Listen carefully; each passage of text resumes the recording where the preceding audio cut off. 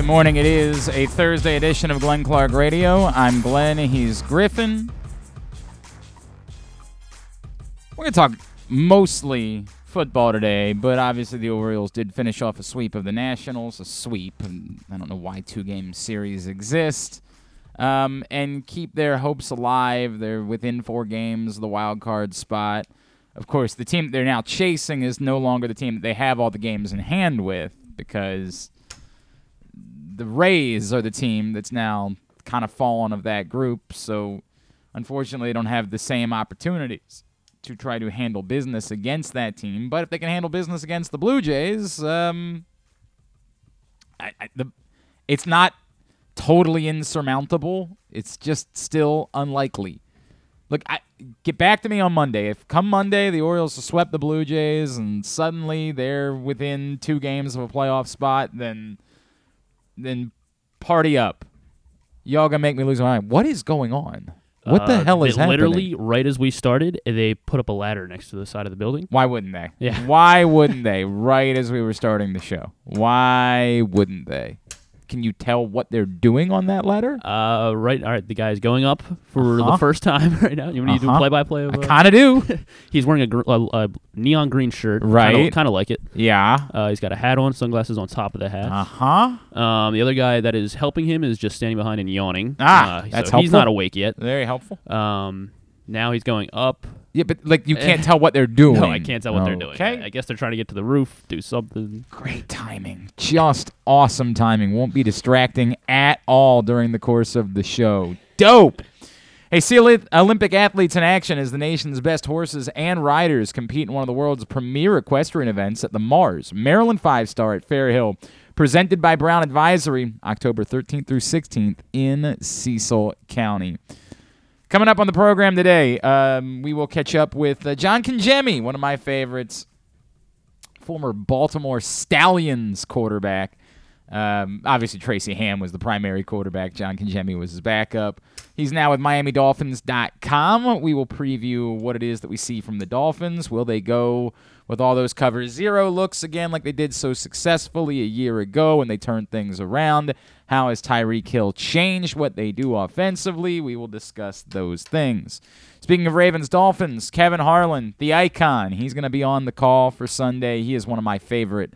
Not only am I a Kevin Harlan stan, as the kids like to say, not only do I love, the kids still, is stan culture still a thing? Yeah. I don't know. Yeah, you can still say that. The Nicki Minaj people certainly still appear to be stans. Jesus, that's toxic. Not only am I a massive Kevin Harlan fan, it just so happens to be that after acknowledging my Kevin Harlan fandom, Kevin Harlan turned out to be one of the nicest humans that's ever come into my life, and regularly takes time for us, despite the fact that, he's one of the most popular and famous broadcasters in the world. I'll pull the curtain back. We had to record it yesterday. I had to edit it down because it was a 30-minute conversation. A little bit about him, obviously a lot about the game, and he's Kevin Harlan. You're going to listen because he's Kevin Harlan. As you guys know, he and Ian are probably the two that I'm closest with, although I feel bad saying that because Jim Nantz has been so giving of his time over the years. Like, we've been blessed, and because the Ravens are on CBS so much, I've gotten to know those guys over the years. And it's not that I don't love Jim, but those guys to me are the best of the best. Harlan and Ian are outstanding. And it's not like Jim isn't very good. I think Jim's very good. I think he's the greatest golf broadcaster you could ever ask for, and I think I think those guys. I don't want to get myself in trouble. Those are my guys. Those are my guys, and Kevin Harlan's going to be with us this morning. We will make our picks this morning as well. KZ will check in, and we will make picks for week 2. Griffin did not come up with something that we could run it back to have a side bet with for this week. You told me not to force anything. Don't force it. I agree. Don't force it. This is not me chastising you. Let's make an alligator. Let's make alligator. If you can do that, I am not putting the effort into it. If you lose, you are. No, I'm not. That's what I'm letting you know ahead of time. If I lose, you still have to be in charge. Okay, well, too much. So it's a lose-win no matter what for me. No, I'll still be the one eating it.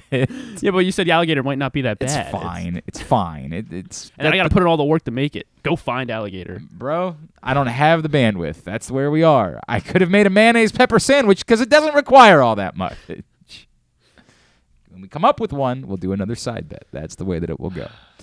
All right, so that's all coming up on the program today. Plus, it's Thursday. That means that we get to Weekend at Bookies a little bit later on in the show as well. I guess it's not every Thursday. We do it every other Thursday. And this is a Weekend at Bookies week. As far as the Orioles, again, I don't have a ton to say. It's neat that Gunnar Henderson has been a rock star. I mean, we're all saying the right thing and saying, hey, is it unfair to ask someone who's 21 years old and has never played in the major leagues to come up in the middle of a playoff race and lift up your offense? Well, as it turns out, the answer, I guess, is yes. Like, it is fair. Can that continue for the rest of the season? I don't know. Will it matter? Again, I still don't know. But it's cool to see what Gunnar Henderson is capable of being. It's really cool to see that Gunnar Henderson's going to have the opportunity to be a high-level major league hitter. And you can tell why it is that guys like Jim Bowden are so high on Gunnar Henderson. Like, you can see he is insanely talented. So I don't really have a whole lot more to say. Tyler Wells went, one more inning? He went 4 innings last night. Yeah. So, okay. I mean, they can keep stretching him out, and then... Yeah, again, if the games matter, then that's a good thing. And I mean that. Like, there is a world in which the games end up mattering, and if they do, if Tyler Wells is back to being able to pitch 6 innings... Austin Voth getting some rest. Just a nice inning out of the bullpen. Yeah, I mean, I don't know what to make of that, but I get it. Like, you had 2 days off. This is why 2-game series are so insanely stupid. You just have one of these weird weeks. I feel like the players don't mind them. I'm sure they don't, but it's still weird to have 2 days off in a week, and it does make you have to readjust what it is that your plans are pitching-wise, because you're going to ultimately end up having to ask somebody to pitch on 7 days rest if you keep the rotation as is. It's just kind of a weird thing. I was told when we were talking about Grayson Rodriguez that the plan was for him that, like, the rehab portion of what he's doing is over. He's now just pitching again in Norfolk. So, I ask, okay, I guess to stretch him out, like, I get, but is he going back? Is he going into the rotation? Like, I'm still confused as to what the strategy, what the thought process is with Grayson Rodriguez. Not that I think that, again, singularly, he's the difference. He's going to start again Friday, apparently, for Norfolk. So, I guess he could be available after that. I don't know. I don't know what to make of it with Grayson Rodriguez. But, I mean, would it be neat to see him next week at home? Yeah, it would be. If he's ready, if you believe he's a better option than the guys that you have in somebody that you have in your rotation already, I probably would have just had him pitch out of the bullpen for the rest of the season. That probably would have been my strategy, and not prioritize stretching him out. Like, second guessing, I get it. I understand that, but and again, he can't help them score more runs. I don't think. I mean, that would be news if Grayson Rodriguez could do that. That would be significant. What a storyline change that would be if Grayson Rodriguez's arrival led to them scoring more runs. But I don't think that's going to be the case. And then the other big news this morning, of course, is in my world, Roger Federer announces his retirement from tennis. Will play in the Laver Cup, which is kind of a made-for-TV event that he put together a few years back. It's a Team Europe versus Team World, and you're not going to believe this, but Team Europe has been dominant in this event because they've got Rafael Nadal and Novak Djokovic and Andy Murray and Roger Federer. They've kind of whooped up on Team World's asses, although this year we got Francis Tiafoe, so see how that goes. He's going to play in that, and I get it. Obviously he's been dealing with injuries, and he's not been able to be Roger Federer for some time. The disappointing part, of course, being that you would have loved to have seen Roger Federer have a send-off tour, or at least a send-off at a slam, similar to what we got with Serena Williams. He chooses his own event for doing it, and part of that is probably because I don't even know how much singles he's going to play at the Laver Cup. It might be that it's just easier for him to go and try to play some doubles, and if they get a big lead, then maybe he could try to get gut through a singles match on Sunday. And I don't know what his strategy is going to be for how much he plays at this event, but it's his event. This is his baby, so I can understand he had committed to playing in this thing some time ago. He decides he can't do it any longer, but he wants to play in his event, and I get that, and that's certainly well within his rights, and nobody should tell someone how it is they retire. Yes, for the sport, it would have been nice if he would have said, and then I'm going to try to go to Australia, and I will try to get through to allow for the sport to have a bigger moment to celebrate Roger Federer. The Laver Cup, inevitably, most people in the world still don't know what it is. You got to be a really ardent tennis fan to care. So that's a bummer, but you definitely don't second-guess Roger Federer. He has every right. As far as what Roger Federer's legacy is within the sport of tennis, two things jump out. One, consummate gentleman, one of the most respected humans in all of pro sports in Roger Federer. It's not like he didn't have outbursts. I mean, you can find Roger Federer outbursts on the court. They did occur.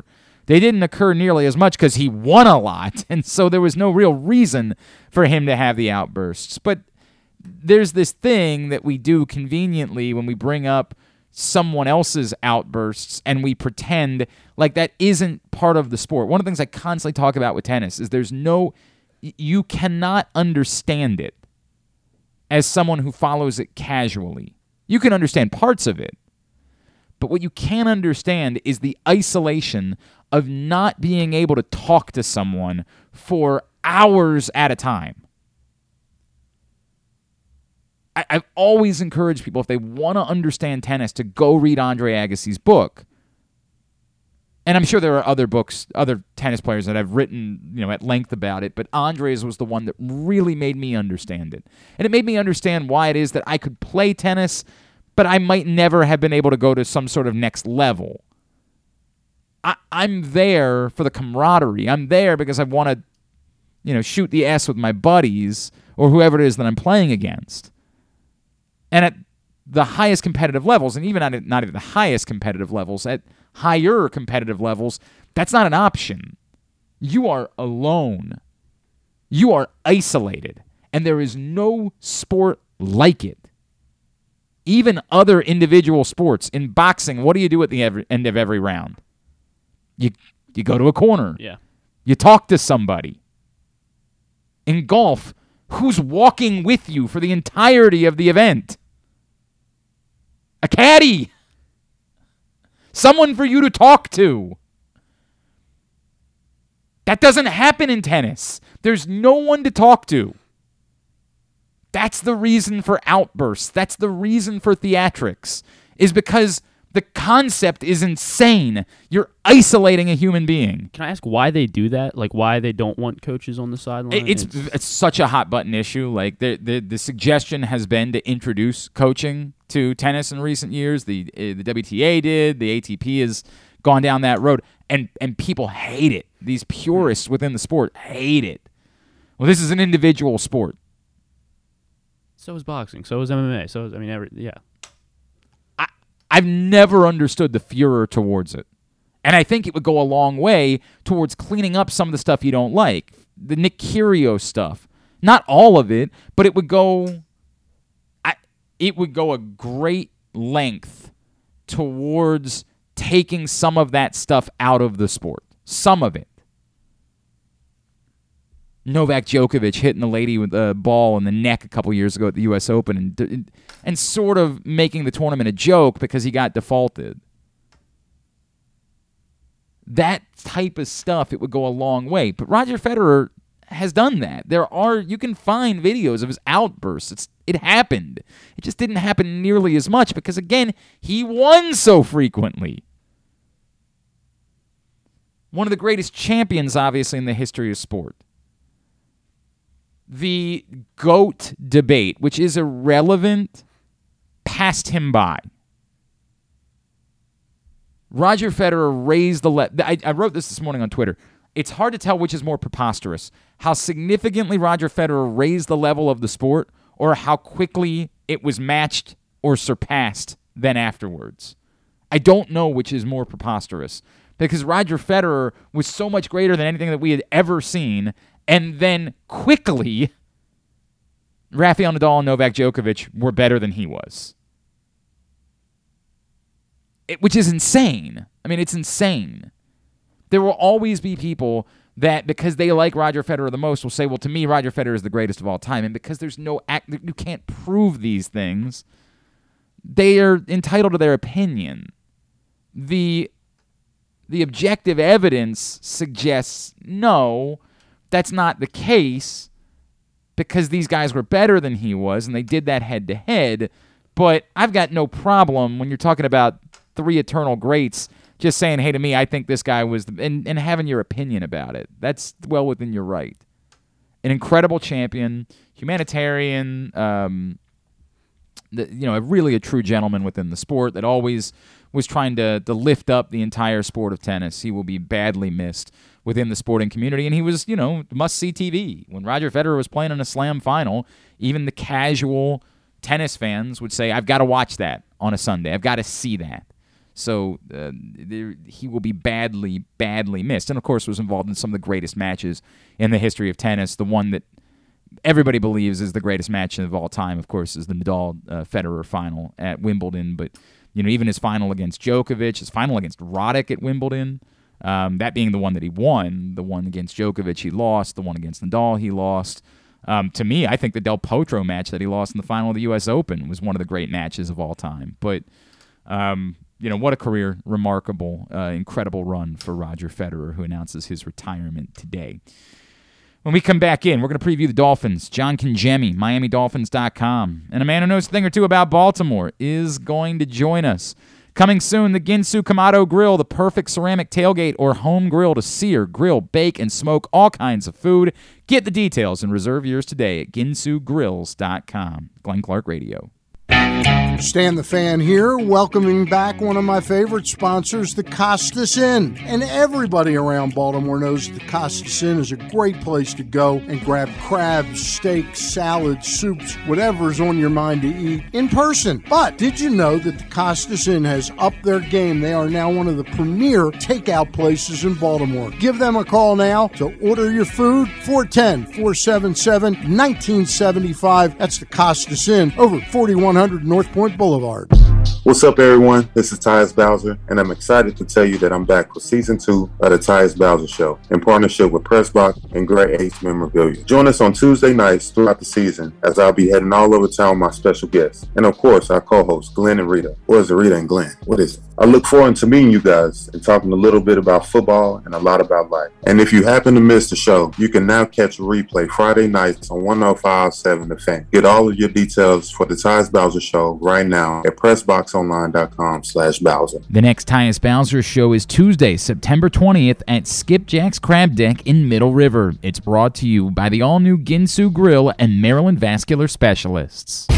The latest edition of Press Box is available now. On the cover, Bo Smolka profiles Ravens tight end Mark Andrews' path to NFL stardom, from his late decision to play the sport full-time through having to overcome type 1 diabetes and more. Also, inside, we introduce you to football players at Maryland, Navy, Towson, and Morgan State. And we give you everything you need to know for betting football this season. Press Box is available for free at over 500 area locations, including 60 Royal Farm stores. And you can always find the entire edition, as well as the best daily coverage of demos, Ravens, and Terps at PressBoxOnline.com.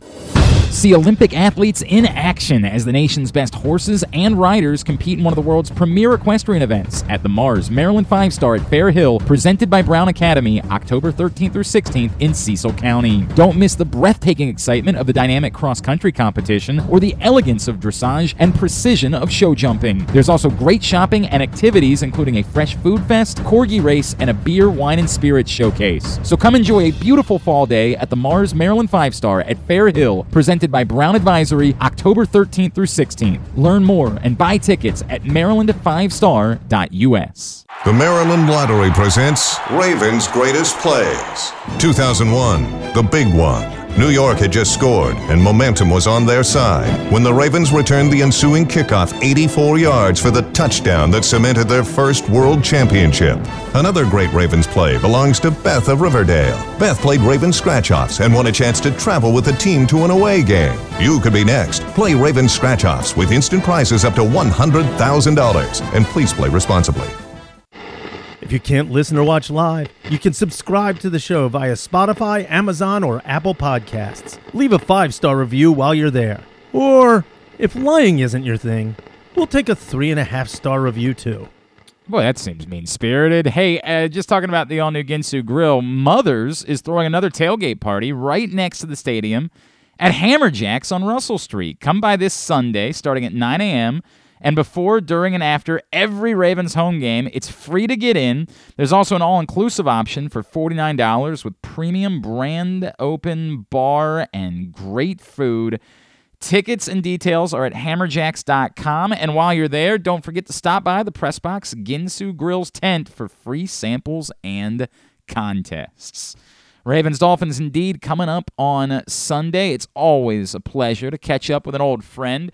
Now at MiamiDolphins.com, but once upon a time, he was here in Baltimore. He is former Baltimore CFL quarterback John Kinjamian. He's with us once again on GCR. John, it's Glenn in Baltimore. It's great to chat with you, man. Thank you so much for taking a couple of minutes for us.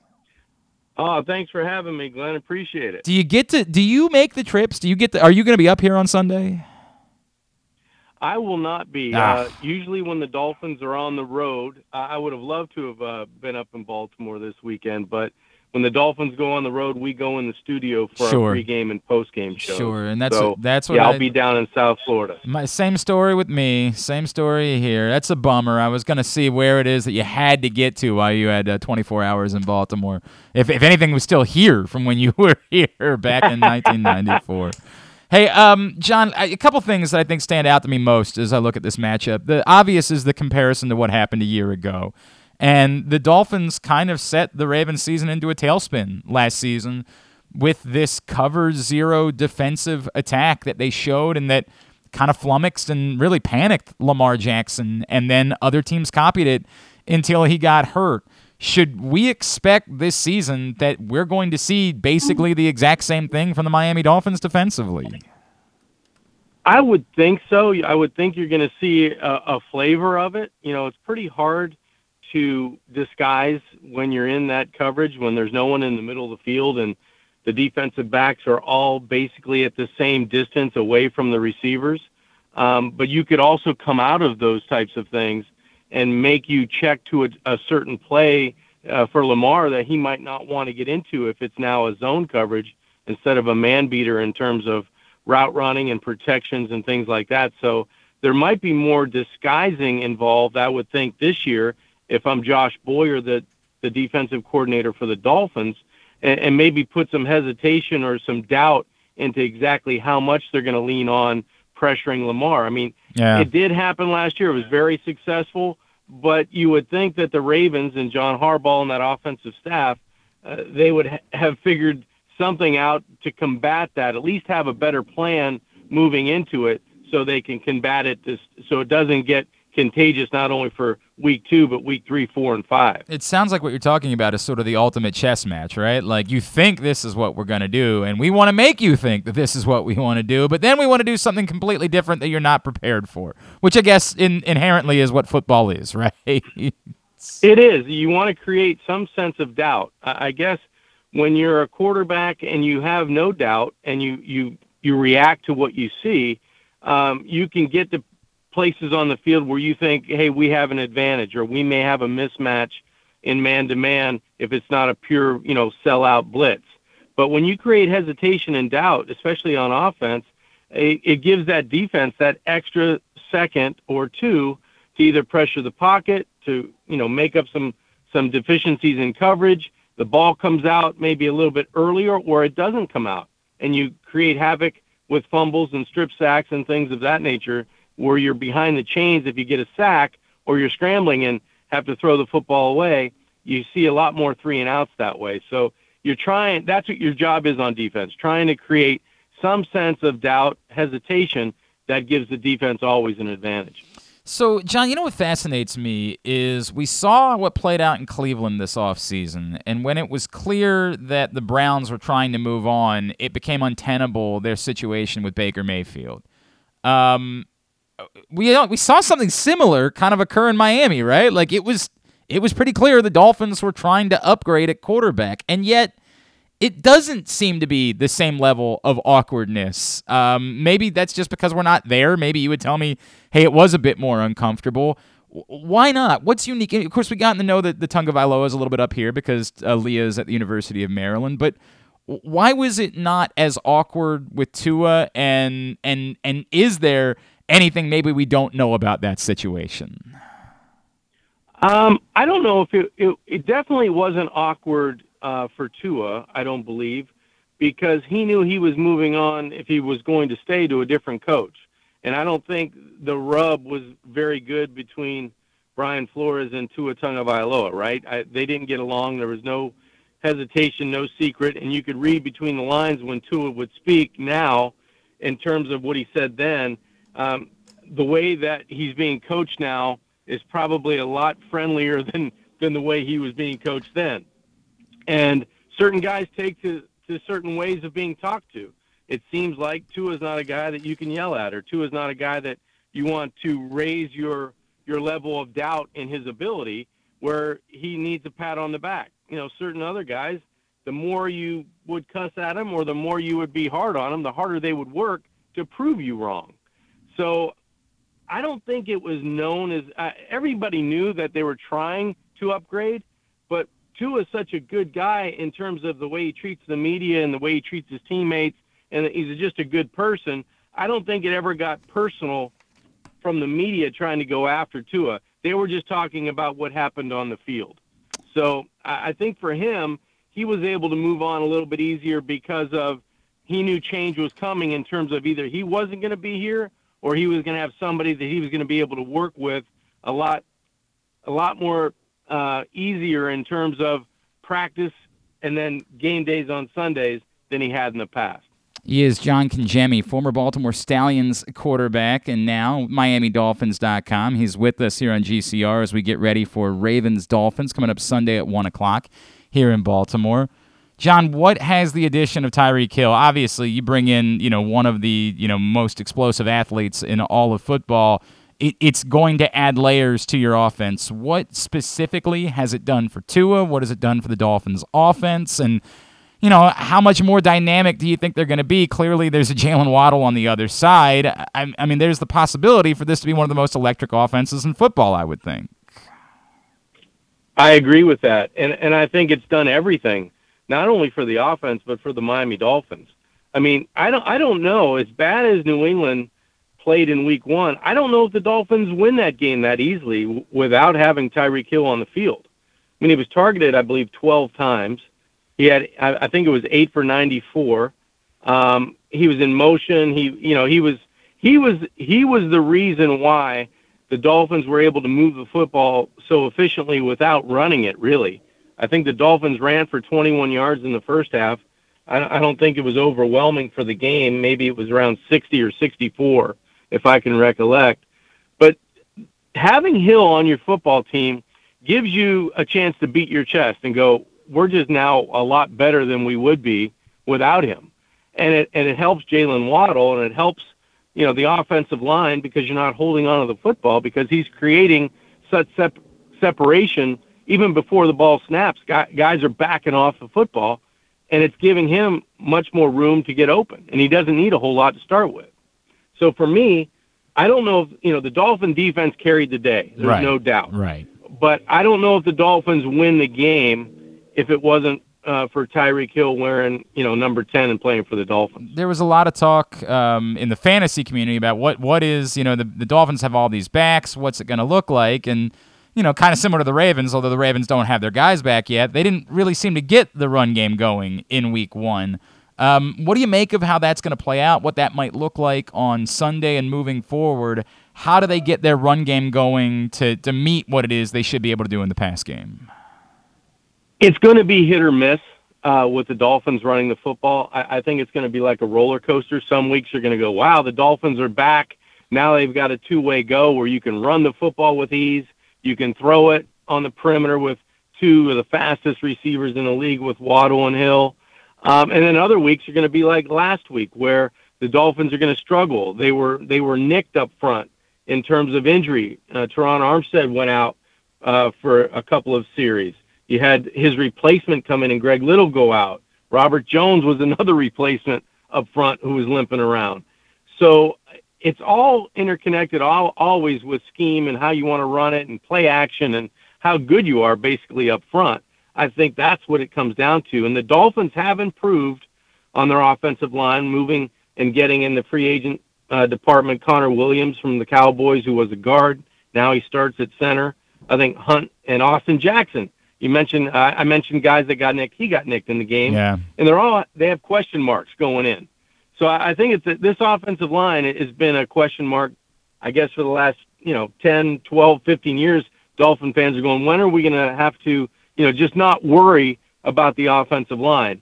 I think that's still an issue, and I think the Ravens, that's something their front four, front seven can take advantage of, especially putting the onus on Tua. Okay, now we've stopped the run. You go ahead and try to beat us by yourself. We like the sounds of that, by the way. We do like the sounds of that. The Ravens' defensive line was dominant against the Jets albeit, again, the Jets, in week 1 and Joe Flacco. I mentioned the Tagovailoa connection. Can you just tell me a little bit about, how Tua has taken to all of this? You talk about the change in coaching, but being kind of under the spotlight, and obviously the pressure that comes with adding in a Tyreek Hill, and how he's handled all of that, because getting to know his brother and getting to know Leah, he's just so even keel. Like, you just don't really get anything too high, too low. They're very grounded. Obviously, their father has had a significant role in their life.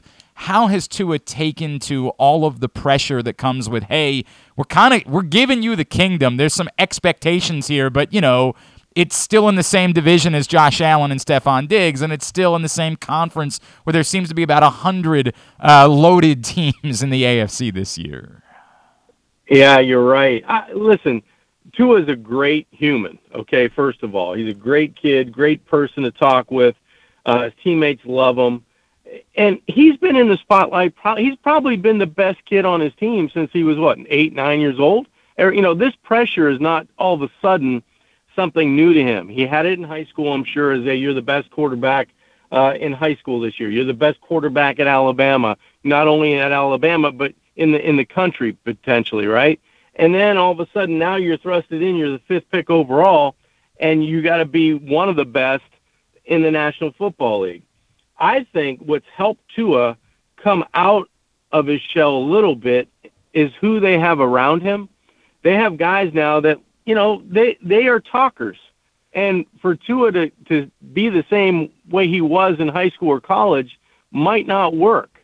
The spotlight is a little bit brighter, but he has to kind of chirp back at some of these guys. And I think that's helped him create some outward confidence. He's always had the belief in himself, but sometimes you have to get into the fray and be able to talk the talk and then walk the walk, right? Yep. So I think it's helped him be a leader, not only leader by example, but sometimes, rib some guys, get out and say something to a defensive back at practice, like, hey, man, I'm using you like a credit card. Whenever I want to pull it out of my pocket, I got you, And that verbal exchange kind of gets that bravado of an offense that needs a leader other than Tyreek Hill, who's always going to talk.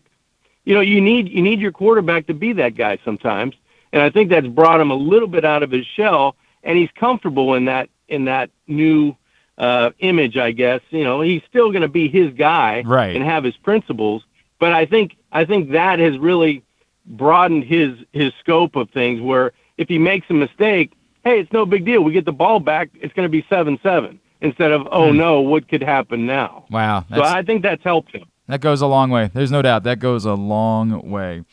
John Congemi, MiamiDolphins.com. By the way, note, just so everyone knows, Leah said that he probably was going to be at the game on Sunday, so that'll be neat for him and for that family to have Talia be able to attend the game on Sunday, which is cool. At John Congemi on Twitter is how you follow him, MiamiDolphins.com. John, really appreciate you, as always, taking the time for us. Looking forward. This should be a good test on Sunday. Looking forward to this one. Thank you for joining us this morning, and let's do it again next time these teams get together, all right? Absolutely, Glenn. Always a pleasure, bud. John Congemi, former Baltimore Stallions quarterback, checking in with us ahead of Ravens-Dolphins coming up on Sunday.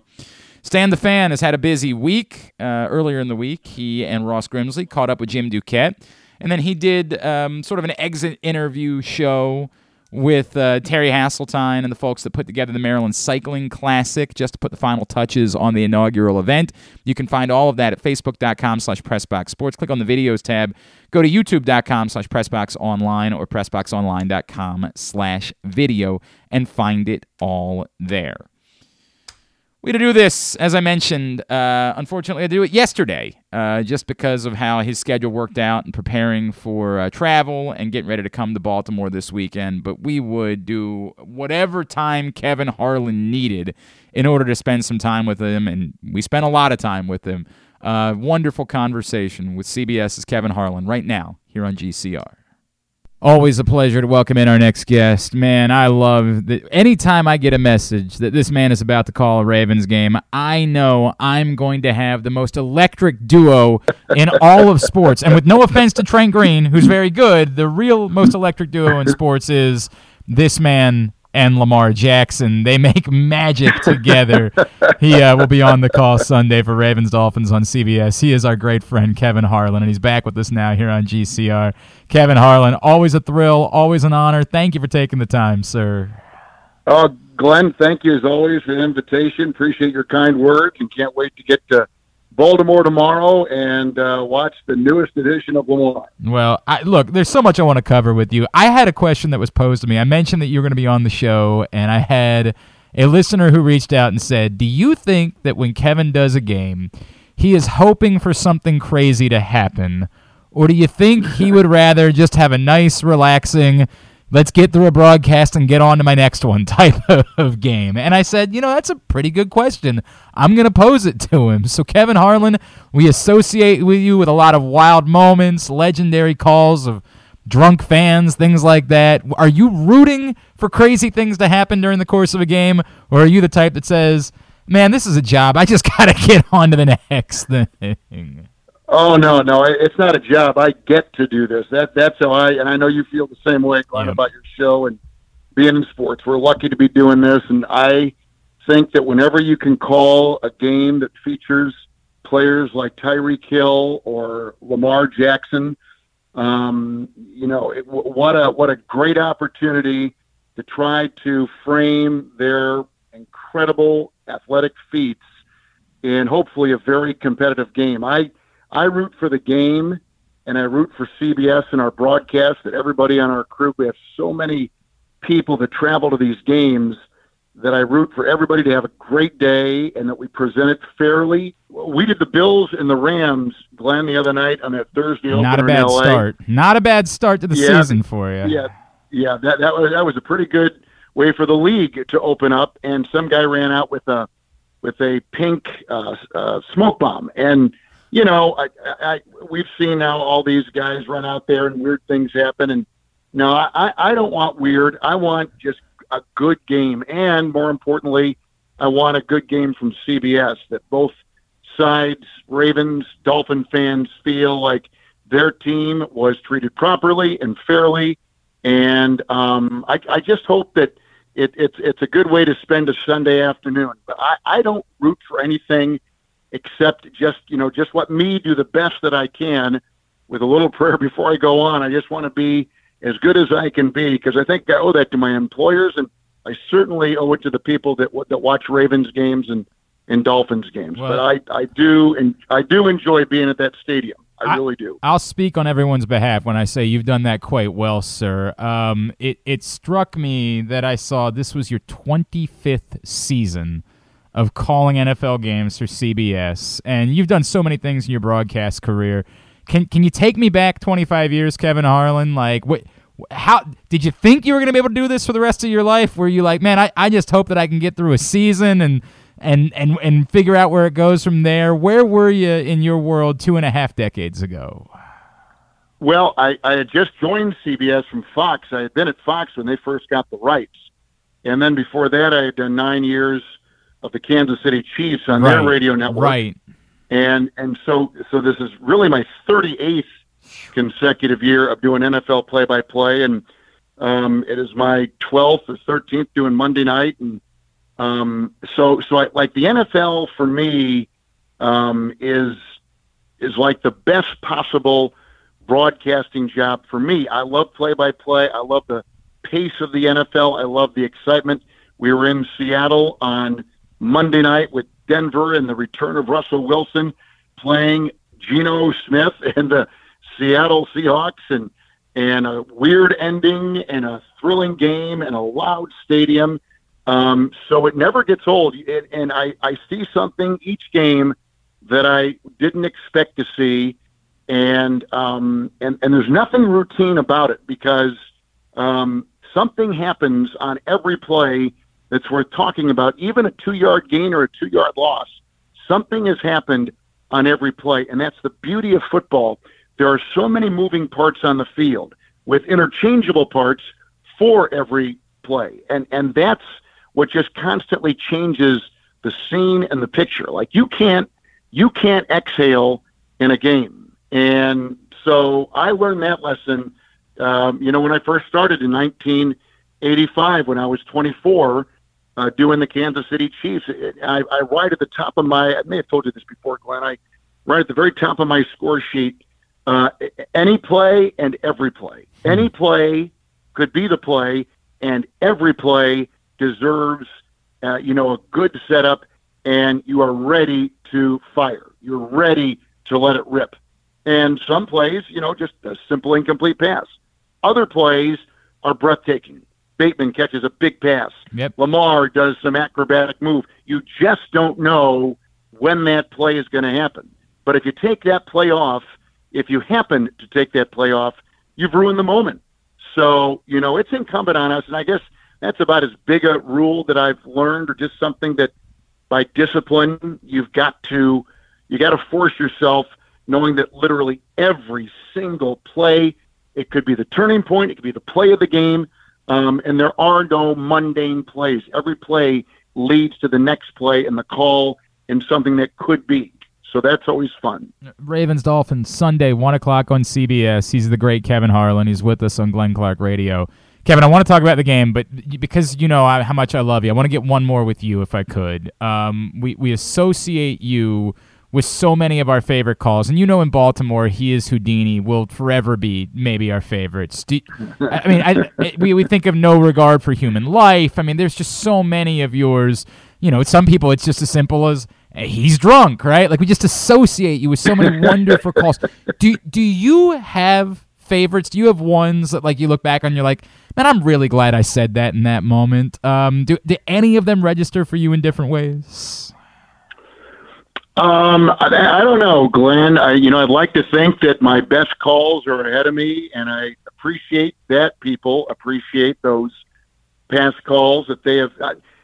Quite frankly, I much prefer doing a play like Lamar and that spin move to get free and dancing for that long rushing touchdown than I do for something weird happening on the field. So, there have been a couple Super Bowls when Malcolm Butler's interception at the goal line. Mm-hmm. I like that. The first thing I listen to when I hear those is, did I capture the moment? Did I have the right words? Did I let it breathe? Like, all these different, I don't want to get too deep in the weeds, but all these different components that I grade myself on every week when I watch and grade the games. And when there is a play like that, you just hope that you framed it the right way and given it what it deserves. And in the Jackson run a couple years ago in Cincy, you can't plan any of it. You can't. It's got to be organic, because those have been the best calls, or the ones I guess I've enjoyed and people have mentioned. if you write something down and think of a word, like I'm going to use this word somewhere, like if you do that, it sounds forced, phony, and it doesn't fit. You're forced, exactly. So I'd rather these things just be organic. So when I go in the game, I'm not thinking of anything but like when I wake up in the morning, when I fall asleep the night before a game, make sure you got the right guy. Make sure you're keeping track of personnel, like all these other things. And what I'd like to think is that by making sure that all those little boxes are checked, that when the big box needs to be checked on a play, that you can, firmly put that mark in that box. Yep, we got that one. We covered it. Now, listen, some calls, don't require a lot of words because what you're watching is just like, oh my God. Yeah. And so those are the ones, it's feel, and it's just kind of relying on instincts. And, sometimes some days you've got it and some days you don't. It's not different than a quarterback or a pitcher. Some days you've got your stuff and some days, man, you're just dragging words out of your mouth.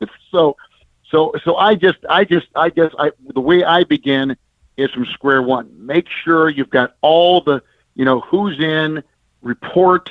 Make sure your strong voice and space and time for the analyst and like those things.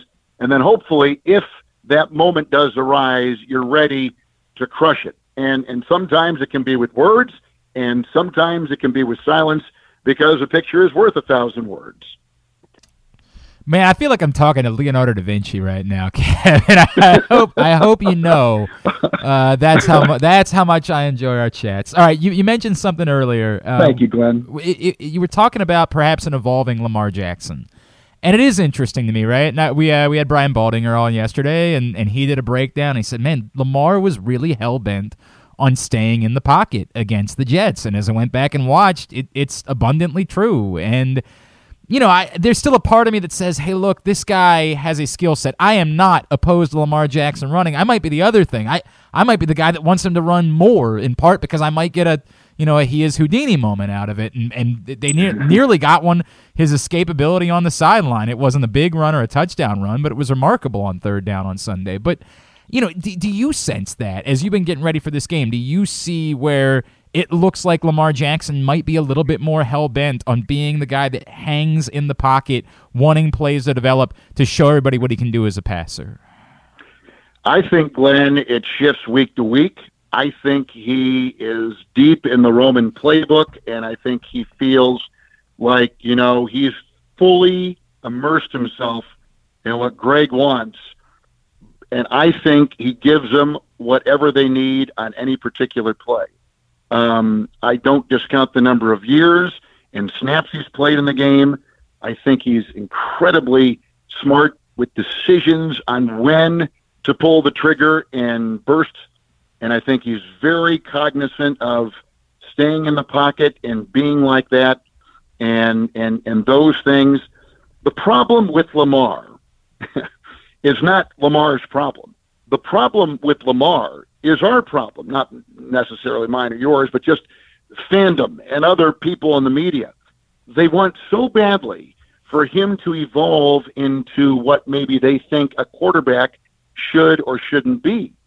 And that is that's just not right. They should not do that for this kid. Let him become this whatever he's going to be, this painting that is continually using new hues and colors and different textures, because we've not seen many guys like this before. We've seen imitations or not as refined quarterbacks like this. Mm-hmm. I say, let this kid be what he's going to be. Trust the process with his development. And if he stays in the pocket more, it's because maybe that's what the defense is allowing him to do. Maybe his offensive line is not having a good day, and he's got to scramble more. He's got to use a different, part of the pocket or outside the pocket to throw. Or maybe his receivers are going up against coverage that is so tight that he's got to buy them more time to maybe stem their run. There's 1,000 things on every play that are happening. And this kid, as all quarterbacks, have got to process it at lightning quick speed. And that is, I don't know many jobs in the world where you've got to process so much in such a short amount of time and then be graded on every one of those sequences, and there could be 80 of them in a game, and then we're talking, thousands during the season. So I know that the scouting book says I want the guy 6'6", and I want him to stand in the pocket, and I want him to sit there and make his 2 or 3 reads. That's great. If God gave you those abilities, that's great. But God gave Lamar Jackson so many special skills with his eyes and his mind and his feet and his arm and his body. Like he is an outlier, and you cannot try to categorize him in one thing. All he does is win. He's got unbelievable numbers. He's thrown for more and run for more yards than any other quarterback before him this far into their career. I mean, let's let the kid breathe. Let's let him just be what he's going to be. And if we're going to, each week decide right in the pocket or out of the pocket, that's going to be, that's not fair to him. This is just one man's opinion. I just don't think it's fair to him. And by the way, nothing against the way the Ravens have handled this money thing, and nothing against the way Lamar is maybe using Watson's contract with guaranteed money as his lead. But it's going to be more expensive at the end. And this reminds me of Flacco. Remember Flacco? He went to he didn't sign the deal, and he bet on himself, and he got the $22 million a year, and that's exactly what Lamar's doing. He's betting on himself. And you know what? If I were a guy betting, I'd bet on Lamar Jackson. I'd say he'll be so motivated. He will be unbelievable. I think he's in store for a great. Now maybe the numbers weren't great opening. They won. All that matters is he wins. Well, and he made some really unbelievable throws, as you point out. The one to Bateman, the first touchdown to Duvernay. God, there was no space there. Threaded the needle. Can you've had a lot of these. We've had conversations with Lamar, but you've had a lot of those night before conversations. Kevin, there's something made of. Does this get awkward at some point, right? Like there's this secondary scenario in the background, which is. Will this situation between Lamar and the Ravens create an amount of awkwardness? You've had a lot of conversations over the years from doing Ravens games with Lamar in those settings. Do you see any reason to think that at some point, it becomes a problem behind the scenes this year, and then that bleeds out into what we see on the field on Sundays? No, I just hope they've got the money to pay him. I hear you. Because the price is going up. Every win, that price goes up. And there's not another quarterback like him, and he's clearly the kind of kid that is not causing ripples outside the building. I think that he is exactly what they want inside the building. He is loved by what more do you want? He wins. He appears to be a good citizen. He appears to be the ultimate teammate. I mean, you start looking at if you look for flaws, you're sometimes just treading water and getting yourself in a deeper issue. And I don't see that. I don't see that. I find him a sweet kid to be with across the table. I find him with a pleasant personality. I sense that his pulse is so slow, and he does not blink. It does not flutter. He is a steely guy. And I think he's got the right coach for him in Harbaugh. I love the way that Roman, and I think Roman goes to bed every night thinking, what more can I do? I think he wakes up in the middle of the night after he's probably gone to the bathroom, like all of us at this age. He probably lays awake at night thinking, all right, let's see now. If I put him over here and I give him this, and he's probably thinking, man, oh man, and probably can't go to sleep and gets up and starts drawing up plays. And how lucky is he? And how lucky is Lamar that he's got a guy that cares so much about him and his plays and what he makes him into, how he assists Lamar becoming who he's eventually going to be. And what he is just a terrific young quarterback, but he's different. He's different than Josh Allen, and he's even a little different than Mahomes and different than Rodgers and Brady. And those are our Manning, and those are all the things in our mind we're trying to think, but that's wrong. Knock that sentence out. He's not going to be that, and thank goodness he's going to be himself.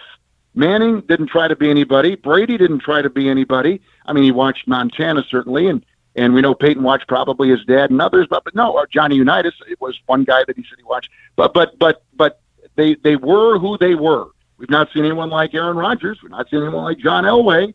I say just let the kid develop into what he's going to develop, and it may be a different shade or form every year.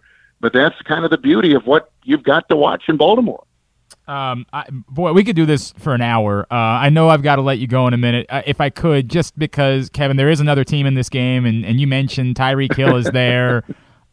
This is a good I think there were some people around Baltimore like, yeah, the Ravens look good, but it wasn't like exhilarating, and it was the Jets. And, look around the league. As you pointed out, you just did the game in Seattle on Monday night. There's a lot of teams that thought they were winning games in week 1 that didn't. So we're good with the fact that the Ravens beat the Jets. But this does shape up to be a pretty good early season test for the Ravens as they try to, make a statement about where they are in the hierarchy in a loaded AFC. Well, had they not had all those injuries last year, I think when Lamar went out, they were number one. Yep. Number one seed 8-3, yeah. In the AFC. I think that's your starting point. You think we don't know about Stanley, and then they lost a defensive back this past week, and I listen. I know there's a change at receiver. I get all that, but I'm anxious to see the running back. I don't know if he's going to play this weekend, but the point is that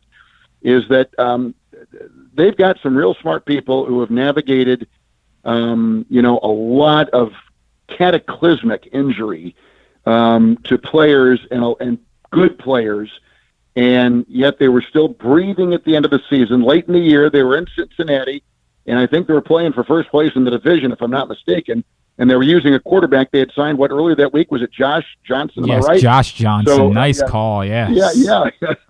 So I think the thing is that the NFL is very indiscriminate. They don't look. You are not touched golden by any thing in the schedule, about your opponent, about luck, or anything like that. You've just got to kind of hold on, and it's a bare knuckle, white knuckle ride, and it's a bare knuckle fight and a white knuckle ride, and that's kind of what it is. And you're surviving from one week to the next, and you hope there's not too much loss in player. You hope there's not too much loss in the column. You're just trying to survive and become what you're supposed to be. And if you are lucky at the end of the season, where you've got your starting quarterback standing, your main parts are there, your tackles, your cover guys, a couple skilled people on offense that make things happen, a little push in that interior line defensively, and all the things that you kind of have to need to make that run, then you should consider yourself very, very fortunate, because the war of attrition in this league is probably the number one thing everybody's watching for. Ask Pittsburgh and T.J. Watt, and ask the Dallas Cowboys and Dak Prescott. No doubt. So it's tough, man. It is a tough league. But Miami is a team that I think is a solid ascending. I think they've figured out the quarterback thing. I think the Hill deal makes their offense explosive, and I think they've got playmakers on defense. And the Ravens will have every part of their hand full this weekend. This will be one of the better games, I think, in the NFL. Kevin Harlan, it is always such an honor that you take this time for us, man, and you have been good to us for a very long time here. I ask you this question every time, and I always get a no, but I'm asking again. Is there anything else I can plug for you, my friends? No. Just keep calling when I'm doing these Ravens games, and you'd be surprised some of the people you're on with throughout the week on shows like yours, Glenn, and that's when you begin to appreciate people like you, prepared, kind, conversational. There are some people you're on with around the country that are not that way, and you dread and you try to dodge those calls.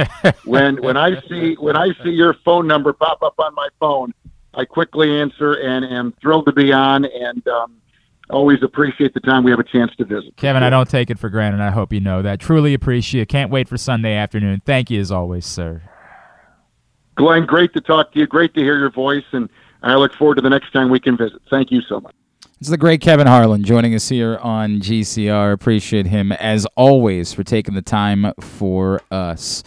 Hour number 1 of today's show is in the books, brought to you by your local Toyota dealer and buyatoyota.com. The Toyota Tacoma comes in a range of models and trim lines. You can choose The perfect Toyota to reflect your unique personality and driving habits. Check out buyatoyota.com for deals on new Tacomas from your local Toyota dealer today. All right, coming up in hour number 2, we're going to make picks. We will get to that. I hear there might be a visitor stopping by ahead of that, and might be a visitor that I am particularly happy to see. We'll find out. Okay. Might be some food involved. Yeah, those are always my favorite days. Those are my favorite days. There's a new Oktoberfest menu at Glory Days Grill, and I don't know. Just a rumor on these streets that maybe we might get the opportunity to try it a little ahead of time. That would make me very happy. Doesn't help anybody else that they just get to listen to us eat. Describe the taste. That's what we're gonna do. But yeah, we will get to our picks for the week as well. That is on the way. It is a Thursday edition of Glenn Clark Radio. Experience the best in Kamado Grilling, a complete outdoor cooking appliance. The Ginsu Kamado Grill allows anyone from novices to grill masters to sear, grill, bake, and smoke all types of food. Designed for efficiency and function, the Ginsu Kamado Grill upholds the enduring legacy of the iconic Ginsu brand. Constructed out of thick ceramic, the Ginsu Kamado Grill is perfect to cook all year round, is great for parties, and ideal for tailgating with your friends. Reserve your Ginsu Kamado Grill today at GinsuGrills.com. That's GinsuGrills.com. Come experience Maryland's #1 sportsbook this NFL season at the FanDuel Sportsbook at Live Casino and Hotel, the ultimate place for any sports enthusiast. Take advantage of our 24/7 kiosks, massive video screens, and watch all the action from the best seat in the house. With more money paid out than anyone around, make every moment more at the new FanDuel Sportsbook at Live Casino and Hotel in Hanover, Maryland. Please play responsibly. Gambling problem? Please call 1-800-GAMBLER or visit mdgamblinghelp.org. That first sip, that first bite. Start your day off right with a delicious breakfast at Royal Farms. Choose from a fantastic selection of fresh Royal Farms breakfast sandwiches and top it off with a rich hot cup of the freshest coffee in the world. At Royal Farms, breakfast is available day and night. It's the freshest breakfast in the world. Real fresh, real fast. Royal Farms.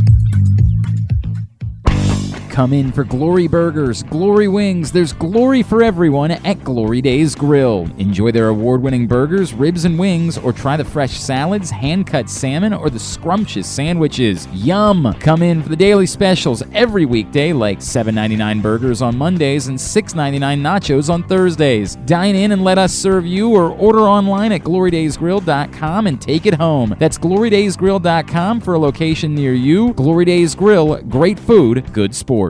The Maryland Lottery presents Ravens' Greatest Plays. It was called the Mile High Miracle, a 70-yard touchdown pass against Denver with 30 seconds left to send the game into overtime.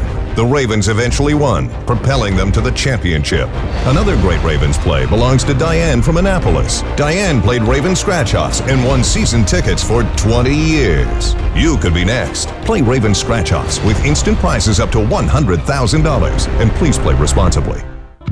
Have you been to Guilford Hall Brewery? Located in Baltimore's Station North neighborhood, Guilford Hall Brewery breaks the craft brew mold with their great handcrafted microbrews and amazing Bavarian-style food selections. Join Guilford Hall 7 days a week for Orioles, Ravens, and all of your favorite college games. Make plans now to watch the big games, play trivia, or bring your dog for Yappy Hour. They even have free valet service on Friday and Saturday nights. Go to guilfordhall.com for a complete schedule of events, beer listings, and food and drink specials. We'll see you at Guilford Hall Brewery. Tune in to Simply the Bets every Tuesday and Weekend at Bookies every other Thursday at 11:40 a.m. And if you really have nothing better to do, keep listening to this show too. Again, this seems really aggressive. I don't know what's going on there. Hi, it is Glenn Clark Radio, a Thursday edition of the program. We're going to get the picks a little bit later on this hour. Today's show also brought to you by the print issue of PressBox, which is available right now for free at your neighborhood Royal Farms, any of the hundreds of locations around town where you find PressBox, or read it all at PressBoxOnline.com. There's Mark Andrews. He's on the cover. Larger Than Life is the cover story from Bo Smolka about Mark Andrews' unlikely path to NFL stardom. Again, go pick that up right now, the new print issue of PressBox. All right, a couple of things I want to get to really quickly. One, Matt Torper checked in this morning, and I love me some Matt Torper. He says, the fact that there's 3 wildcard teams and the Orioles only have to pass one of them makes it a tiny bit more likely they sneak into the playoffs. If the Orioles can finish a bit over 500, a meltdown by the Jays, Mariners, or Rays could get them into the wildcard. Yeah, we've talked about that. And it's why I can't say it's impossible. I just don't see any of those teams melting down in the way that's necessary. And it was better when the Orioles were chasing the Blue Jays because the Blue Jays were the team that you could say, hey, you could make some damage. That a reasonable scenario over these next 6 games you could play against the Blue Jays, if you were to win both series, just go 4-2, you can chop 2 games off of that. So if they were 4 games back of the Blue Jays right now, with the ability to chop 2 games off head-to-head, then you only have to overcome 2 other games during the course. And I would presume you'd have the tiebreaker in that scenario if you were to take 4 out of the next 6 from Toronto, considering how well they played against Toronto early in the year. I think that would mean they would have the tiebreaker. So that becomes, you can start doing some reasonable math in order to get there. If you only get 2 games back from the Blue Jays, if you go 4-2 against the Blue Jays, then you're only within 3.5 games. That's a lot to ask. And unfortunately, you just don't have the same opportunity with the Rays. Now, maybe the Rays still could go into some sort of a tailspin. I don't see it, but that doesn't mean it's impossible. Yeah, they lost 3 of the 4. They get the 5th game of this series against Toronto today, this afternoon. They lost 2 of 3 in New York, but now they go home for like a 10-game homestand, it looks like. And who do they play? They play the Rangers to start things off this weekend. Yeah. Then they got Houston and Toronto. Okay, I mean, there you go. Like next week, and it's all at home. Yeah. I mean, if there's a chance, there's your chance. Orioles have the Tigers, and then they have Houston. So, yeah. I mean, again, I don't like the chances. I don't like it. I can't. Nothing is impossible, and there are other conversations that we continue to have. Doesn't matter. Rays end the season on a 9-game road trip. So okay. Again, I want to make it abundantly clear. I realize there is still time to erase a deficit, but it does require, because you don't have games, it requires one of 2 things. Either you significantly winning against the Blue Jays, winning 5 out of the 6, for example. If you do that, then you shave 4 games off of the 5.5, and then all you got to do is overcome a game and a half in the other games they play. That's obviously possible. But you got to take 5 out of 6 from the Blue Jays. It's a lot to ask. Means you have to win 2 out of 3 this weekend and then set yourself up to have to sweep the final series of the season. Sure, take the chances. I mean, if we get to the point where the Orioles are within 3 of the Blue Jays setting up, my God, it would be raucous. It would be electric. But you got to win all 3. That's a lot to ask. I mean, it's like being down 3-1 in a playoff series. It's happened. Of course, we know it's happened. But it ain't common. So, I get it. I do understand. The math says it can still be done. The likelihood of it still being done? Slim. Continues to be slim. You built yourself a significant hole. You need a lot of help, and you can't... It can't be that as they face the Blue Jays this weekend, they fall right back into their offensive troubles. And again, even last night against Patrick Corbin, who has stunk, the Orioles couldn't get anything going offensively. Thankfully, they finally did. But Patrick Corbin, who's been one of the worst pitchers in baseball this season, the Orioles mustered a run. Almost not even, because that run, they should have got a double play to get. Yes, correct. In 6 innings. You cannot. I wish I could be inspired. I wish I could feel that amount of hope. A month and a half ago, I felt a lot of it. Right now, I've watched this offense for too long. There's just not anybody. Right now, it's Gunnar. I take that back. Gunnar is clicking at the moment. Hopefully, Mountcastle. I hope. Blue Jays. I hope that's the case. A lot of people talking about. I know that Dan Connolly had written about it before. It was pointed out that Nathan Ruiz wrote a piece about why Brandon Hyde should be manager of the year. I probably agree. Somebody told me that there's a record the Orioles have to go, and it's reasonable in order to clinch the greatest single season percentage turnaround ever. And that alone, whether you make it to the playoffs or not, probably should be enough to give you manager of the year. It's an awkward thing because, there's a world in which Brandon Hyde could be manager of the year, but yet the Orioles don't seem to be long-term necessarily committed to Brandon Hyde. It's still kind of an uncomfortable thing. What do the Orioles think? What does Mike Elias think of the job that Brandon Hyde's done this year? I don't know the answer to that. I mean, I just don't. I have no clue how the Orioles as an organization feel about it. And if they feel like he's earned the right to see this through, to be the guy moving forward to lead the Orioles. I don't know those answers. So it's interesting. I mean, it's an interesting kind of juxtaposition of a guy that deserves serious praise because he is the manager of the team that had such a significant turnaround. But at the same time, there are still Orioles fans who don't know how they feel about whether or not Brandon Hyde should be the guy long term and who have questioned decisions that have been made. And I've said before, I've been willing to defend Brandon Hyde. I think sometimes his hands are tied. I mean, there's only so many guys that you can put in. There's only so many pitchers they have in the bullpen. There's only so many bats that they can turn to. I think it's easy to criticize the way that a lineup looks. Jesus Aguilar. I mean, I get the argument. There's another argument that's been made. I know the guy from Orioles Hangout was going on about how the Orioles should just recognize that it's over and stop playing guys like Aguilar altogether. Stop playing anyone who isn't Rougned Odor, anyone who's not part of this moving forward. I'm like, what? What?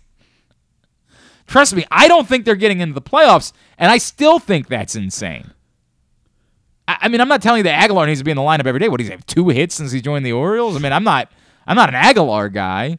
But the idea that they're supposed to wave the white flag and stop playing guys altogether and just put young players on the field, I don't know I have no clue where that comes from. If you want to say, hey, I don't think I don't think he's helping them win, okay. We can talk about that because I think that argument is well formed. I think the evidence tends to back up that argument that Aguilar isn't helping them win. So, I get that, but the idea that you can't play those guys, I have no idea where that comes from.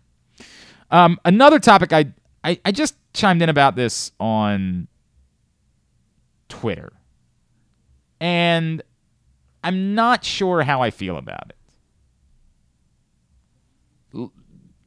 It used to be very popular at Maryland basketball games, and to a lesser degree football games, around the time that I was in college, for the Maryland band to play the song Rock and Roll Part 2. You all know the song. Na-na-na-na, hey! And then, of course, what all the Maryland fans chant back? You suck. We're gonna beat the hell out of you, and you, and you, and you. Trust me, I promise you it was something that I repeated and chanted over and over and over again as a young man. Rudy Gersten, who's a big DC sports fan and a big Maryland guy, points out that they're apparently bringing it back at football. They brought it back for basketball last year. They're going to bring it back for football this year. Rock and Roll Part 2 will be played by the UMD band at home football games for the first time since 2003 after returning to men's basketball games last season. Maryland football was 19-1 its last 20 home games when the song was banned in 2004. Of course, the teams were better then. I'm not sure if you knew who the players were. I think that maybe E.J. Henderson had a bit more to do with why it was that they went 19-1 in those games than the fact that they played this song. I am admittedly conflicted by it. I'm not trying to be too negative about it. Gary Glitter's a monster. I don't think the Maryland band would play an R. Kelly song at a game. I don't think so. I think most of us in culture stopped. Like, I loved doing the remix to Ignition as a karaoke song. But you know what I would never do again? The Ignition remix. Because I understand that R. Kelly's a monster. Gary Glitter, it doesn't get nearly as much publicity.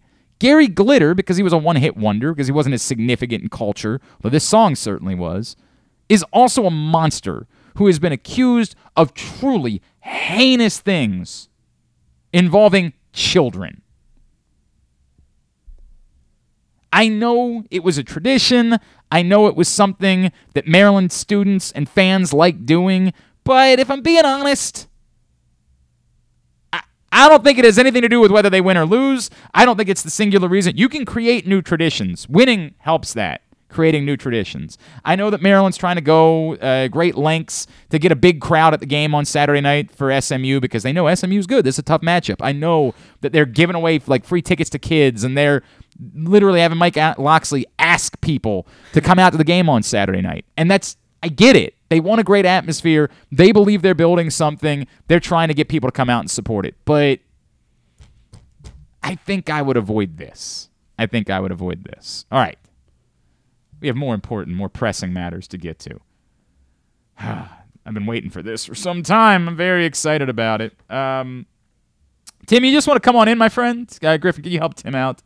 We have the pleasure of having my friend Mr. Tim Diggs from Glory Days Grill stopping by the studio here at Press Box, and that makes me very happy.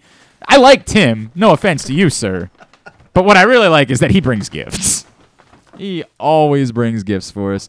Tim Diggs, go ahead, have a seat for a second. Let's say hello. It is great to see you. You know I am a huge fan of your work. You understand that entirely. Yes. Thank you for stopping by the studio. Absolutely. Great to see you guys again. Tim, every time there's a new seasonal menu at Glory Days Grill, I start like licking my lips in anticipation of what's coming. I know it's Oktoberfest season. What will we find on the Oktoberfest menu at Glory Days Grill? We have the Brewers Platter. You just need to say those words, and I'm good. That's all I need. Just those words. I'm good. Go ahead, I guess. Then we have the Brewers Platter. That comes with our homemade mashed potatoes, stone grain mustard, sauerkraut, and our famous Bavarian soft pretzel. We also have our Brewers sausage sandwich that has green peppers and onions on top of it with a pickle on the side with our stone grain mustard and those delicious hot fries. It's absolutely delicious. New to the mix, guys, this year is Bavarian burger with a pretzel bun. It's our award-winning steak burger with Swiss cheese and our famous, delicious grilled sauteed onions with our green mustard and seasoned fries on the side, guys. Please tell me you brought one of those. And yes, I actually bought one for you. Especially for you, my friend. Griffin, I got bad news. You ain't getting none of it. You can enjoy this pretzel right here. I want you to know that I will let you enjoy. But that pretzel burger, that Bavarian burger on the pretzel bun, my friend, that's going to belong to your pal GC. That's where that is headed. Oh, my God. Anything else that we should know? Why don't we do a taste test as we're doing this? Why don't we start? Let's do a taste test. So, Griffin, I'm going to let you start with the pretzel. Now, remind me what the sauce is with the pretzel. The pretzel is the cheddar ale soup that we have. Oh, my God. That sounds so good. This is, Griffin's going to try to show it to everybody. It's a rich and creamy cheddar soup, guys. I'm telling you. Served with our warm Bavarian pretzel. So, Tim, comes together. Fall is my favorite season to begin with. Oh, wow. And it goes a long way with the foods of fall. It goes a long way with associating with Oktoberfest and sausage. I am a connoisseur of tubed meats. I am a connoisseur. People make fun of me all you want. I got to deal with it. I've been out with people, and they're like, look at... I don't care. I'm going to eat some sausage because sausage is delicious. And I've had the Brewer's Sausage Platter at Glory Days Grill before. I have enjoyed it. You dipping it in the soup. Oh, yeah. Yeah, that's the play, right? That's the play, Griffin. That's the play. I need to find this burger. I need that burger in my mouth more than I need air to breathe. Sorry, I'm not trying to push you. It's okay. You're a great man. I need you to know that. You are one of my favorite human beings alive. It's absolutely but delicious. I have been thinking about this burger since I heard that it existed. I have been waiting. Look at that. That's the sausage platter. Oh my God. Oh. I got a little bit of a situation here because I want that and I want the potatoes and I want all of it. Oh, that's the schnitzel. That's- That's what that is. That's the Yes. schnitzel. So we Look have at- the chicken schnitzel today, guys. Look at this bounty. Griffin, I might need a fork or something. I might need a knife. I might need some sort of... There's the burger. Oh, all right, we got forks. We're okay. Perfect. Look at that burger. Oh, and the pretzel bun. Griffin, take pictures. Look at... I'll never be this happy again in my life. I'm sorry. I hope my kids don't hear that. I hope my children are not listening. And that's the sausage sandwich with a look at that! Just look at it! I'm so happy. I'm so happy right now. I've never been happier in my life. Again, please don't let my wife find out that I said those words. I'll never be this happy again in my life. Look at all of this. You might want to do like a panoramic shot of some sort. You might want to do... Look, or come over to this side. Come over to this side and try to shoot it that way. Oh, my God. Tim! Yes, we will not tell. All right, so the menu is available right now. Correct. It is available as of yesterday, correct? Yes. And how long do people have in order to get to the Neighborhood Glory Days Grill to enjoy this? It's normally just throughout the fall season. All So right.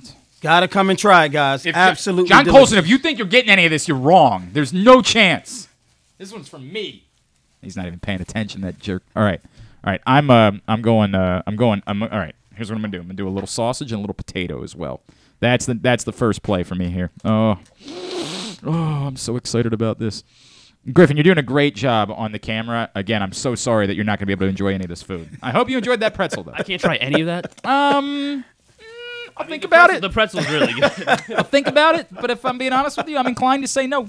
I'm inclined to say no. Not much of a sharer. All right, a little bit of potato. And then the sausage.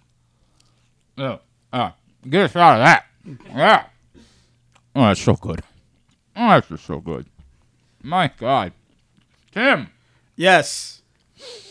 Absolutely delicious. I right? need to know. This is very important. Yes. I need to know if there's a limit.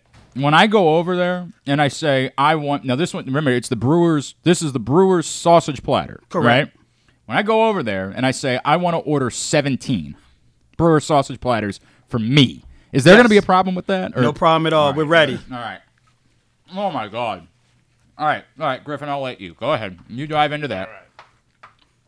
You know, it's morally opposed. It's against my religious beliefs to allow Griffin to participate. Because I got all this wonderful food in front of me. Remind me what... It's onions, Swiss cheese on the burger. Yes. Oh, my God. What a perfect combination. Yes. It's like you have a window into my soul. This menu is for me. It's like literally you made a menu that was for Glenn and Glenn only. I swear. Football season, I know, big time over at Glory Days Big Grill as time well. right now. Huge atmospheres on Yes. Saturdays and Sundays. And the cool Yes. part, of course, too, is that you can have your own little sound system right where you're sitting. Correct. And then you also can actually download it on your phone through AutoFetch. Wait a second. Yes. What? Yes. So you're saying if I came with other people, Correct. we could all have the sound on for whatever game we most care about on that? Correct. And it's also played on Mondays and Thursdays as well. This is mind-blowing to Yes. me. We I play did not know. every team. Oh, my God. So I come over on a Saturday. I know college football. I feel like, is it Ohio State? I feel like there's some big booster group that always gets together at Glory Days Grill. It right is. Here. And now, which is interesting, on Sundays, we actually have a Cleveland Brown following. That's funny. That's Yeah. really funny. The way that has the is it whole patio maybe it's every the same Sunday. group of people that Same like group of that's the people. way that it works out. Yeah. All right, we'll let them. We'll give them a let them- pass. yes. We'll give them a pass. Yeah, for give them a this one, pass. yeah, right? Give them a pass. And it's actually wow. They really get into it. Like I've been over there during Ohio State games. Like they are losing their minds at the Glory Days Grill over here. I'll forgive them. I'll forgive them. They can be good and decent people. Some of them anyway. Some of them maybe not so much. But you come in with a friend who's maybe an Ohio State fan. You're of course a Maryland fan. Correct. You can sit down at the same table. You can. You have all the TVs on. Correct. You can pull out your phone. Yes. Hook up to the app, and everybody can listen and enjoy their own game. Everybody can listen and join in. Oh, I love that. All right, here we go. This is the pretzel. I'm opposed to eating a pretzel with a fork and knife, or eating a burger with a fork and knife, but because I am not an evil person and I want to allow everybody else to enjoy some of this burger, I'm willing to do it. Look at that. Look at that. Oh, my God. It like melts in your mouth. Oh, my God. Nope, I've changed my mind. You're not getting any of that. I'm sorry, Griffin. All right. I'll let you have first bite. I'll let you take, Griffin, you can have first bite of, because I had the first bite of the other sausage, the sausage sandwich with the peppers and onions, which is perfection, which is everything that you could ask for in life, and proof that there is a God, I believe. I'll let you have first bite over there. Oh, dude, that burger. First of all, let me tell you something. A few years ago, I stopped eating bread. See, I did this time. For you, because I believe in it. Yes. I stopped eating bread a couple years ago. One of the things I said is it wasn't that big of a deal for me to give up bread because a lot of times I find bread to be the worst part of a sandwich or to be the worst part of a burger because people don't care about the bread because it'll be hard. It'll be, the taste is not there. This pretzel bun melts with the burger in your mouth. It is, you digging right into the sausage. All right, whatever. It's fine. It's fine. I got plenty of sausage over here. You're good. I'm gonna be okay. I'm gonna be okay. We're sacrificing the sausage sandwich to Griffin. Yeah. The combination of peppers and onions. You literally cannot beat that. That is outstanding. What's the sauce? What is the sauce? It's our stone grain mustard sauce. Oh yeah. Yes. Yeah, I've had the stone grain mustard. It is really good. I'm gonna do the chicken schnitzel too. Since we're here, the chicken schnitzel. Oh, the zucchini. I love the zucchini. My God, again, I'm so sorry to anybody else who thought they were getting food today. It's just not going to happen. Your pals are going to eat all of it. It's the way it's going to be, and you're going to have to live with that. Tell me a little bit more about the chicken schnitzel. So the chicken schnitzel comes with 2 hand-breaded chicken breasts, herb with panko and our pan-breaded, fried until golden brown, with our cream mustard sauce, with mashed potatoes and fresh roasted zucchini and squash. Let me take a little bite of that right there. I got good news, Tim. You're going to be seeing a lot more of me in the coming months. You're going to be seeing a lot more of me. Griffin, you have to try this burger. It's insane. It's absolutely bonkers. You have to try that burger. That is one of the most delicious things I've ever put in my mouth. Oh, my God. Tim, what else do people need to know about what's going on at Glory Days Grill right now? I mean, more than anything else is that, on Sundays and Saturdays and Thursdays and Mondays, bring your family. It is a family atmosphere. We are having a good time at Glory Days. Come on by. And, of course, you can always still put your to-go orders in. Look, the seasonal menu is wonderful, but there's still the wings, the ribs, the other burger. Yes. I mean, it's still the number 2 sauce remains. What else? Did anything else hold over? Did anything else that we learned about in the summer? Remember we talked about the pork belly? No, we didn't do the pork belly this time. Yes. But I have some for you when you come over. We're going to talk. We'll make it do happen. That. Anything that did hold over that was available? Not right now. Okay. No. All right. That's all right. This is so good. Yes. That more than makes up for it, my friend. Yeah. Pretzel How you bun. feel about that? Yeah, pretzel bun. How you feel about that pretzel bun? That's insane, isn't it? That's insane. That is a high-end restaurant burger that you're getting. That is bonkers right there. That pretzel bun burger. That's the one. Tim, I don't want to take anything else away. Yes. That thing right there, we're going to fight about whether or not that needs to stay on the menu. I don't want that going away at the end of the fall seasonal menu because that is spectacular. I don't know what else there is to say. You light up my life every time I see your face. Don't forget Oktoberfest too, guys. 100%. Oktoberfest beer, and that is one of the most popular beers of Sam Adams. So come on by. Have a nice cold Oktoberfest with this Yes. delicious Oktoberfest menu. I really wish I could end the show right now. I really wish that I could just sit here and eat for the next hour and do nothing more in relation to sports and conversation. Unfortunately, it doesn't work that way. It's a problem for me, but I'll figure out a way to get by.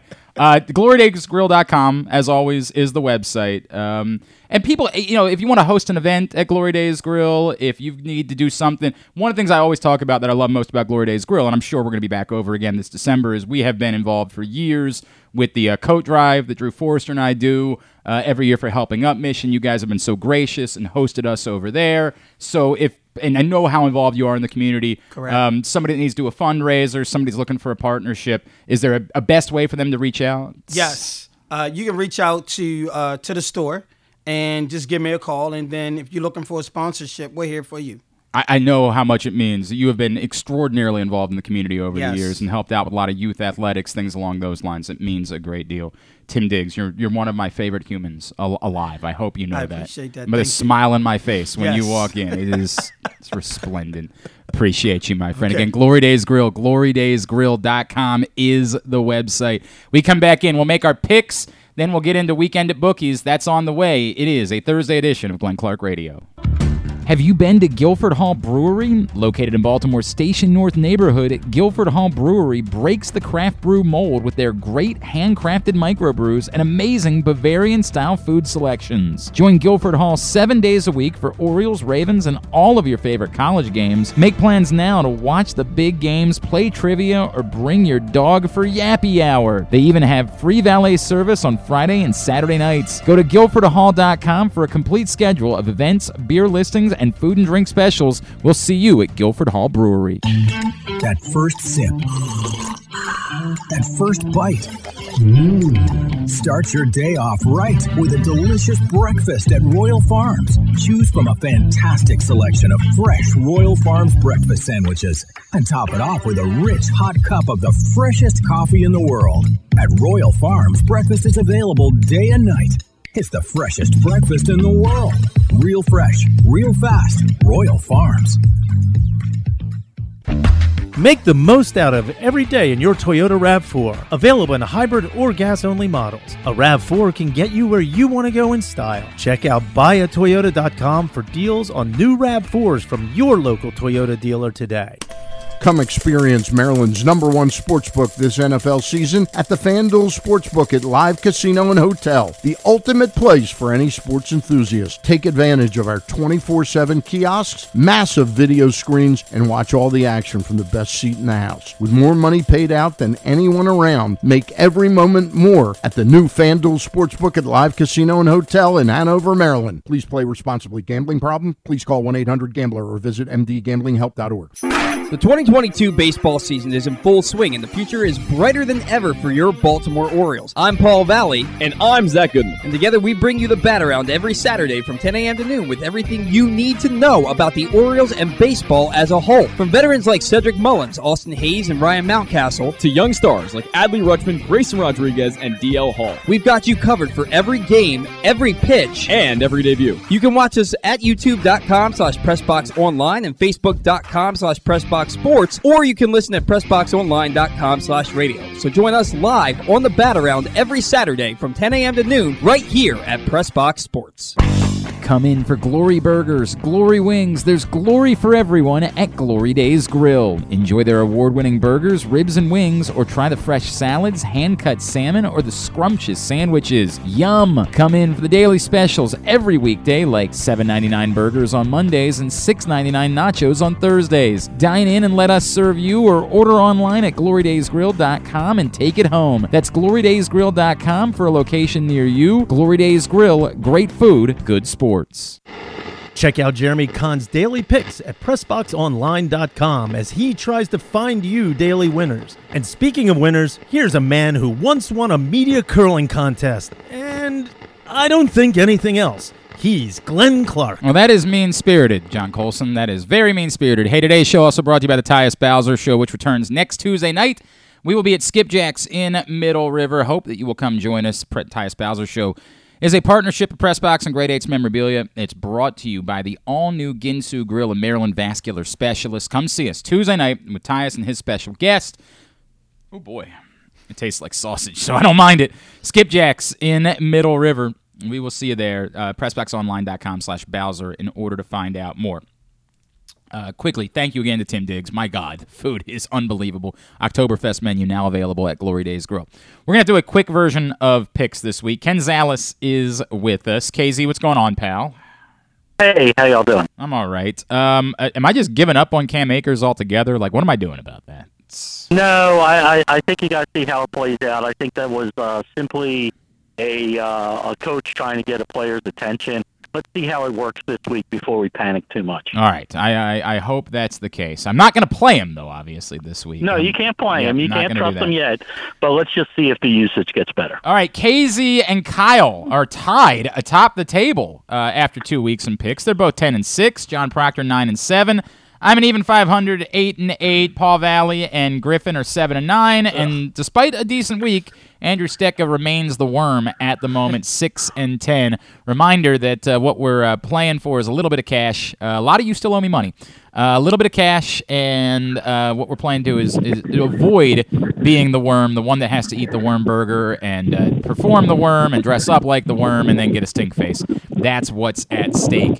3 college games, 6 NFL games. Let's move through it. Griffin, what's up first? All right, first, we are staying here. First game in College Park, Southern Methodist, SMU Mustangs. They take on the Maryland I saw that on the Terrapins. sheet. You said Southern Methodist. Nobody calls them Southern Methodist. I wanted It's to SMU. I wanted to make sure I didn't forget when I said this. Okay.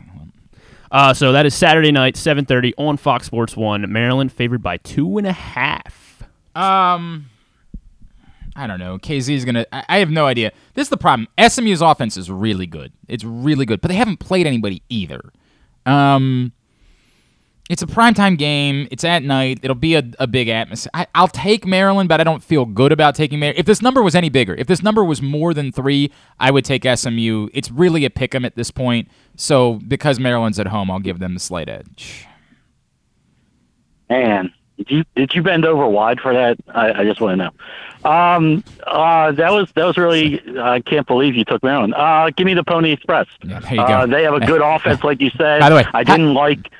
Ken is so anti-Maryland football that he didn't even know the name of the team that he was picking last week when he got his ass kicked. He kept calling them the Miners.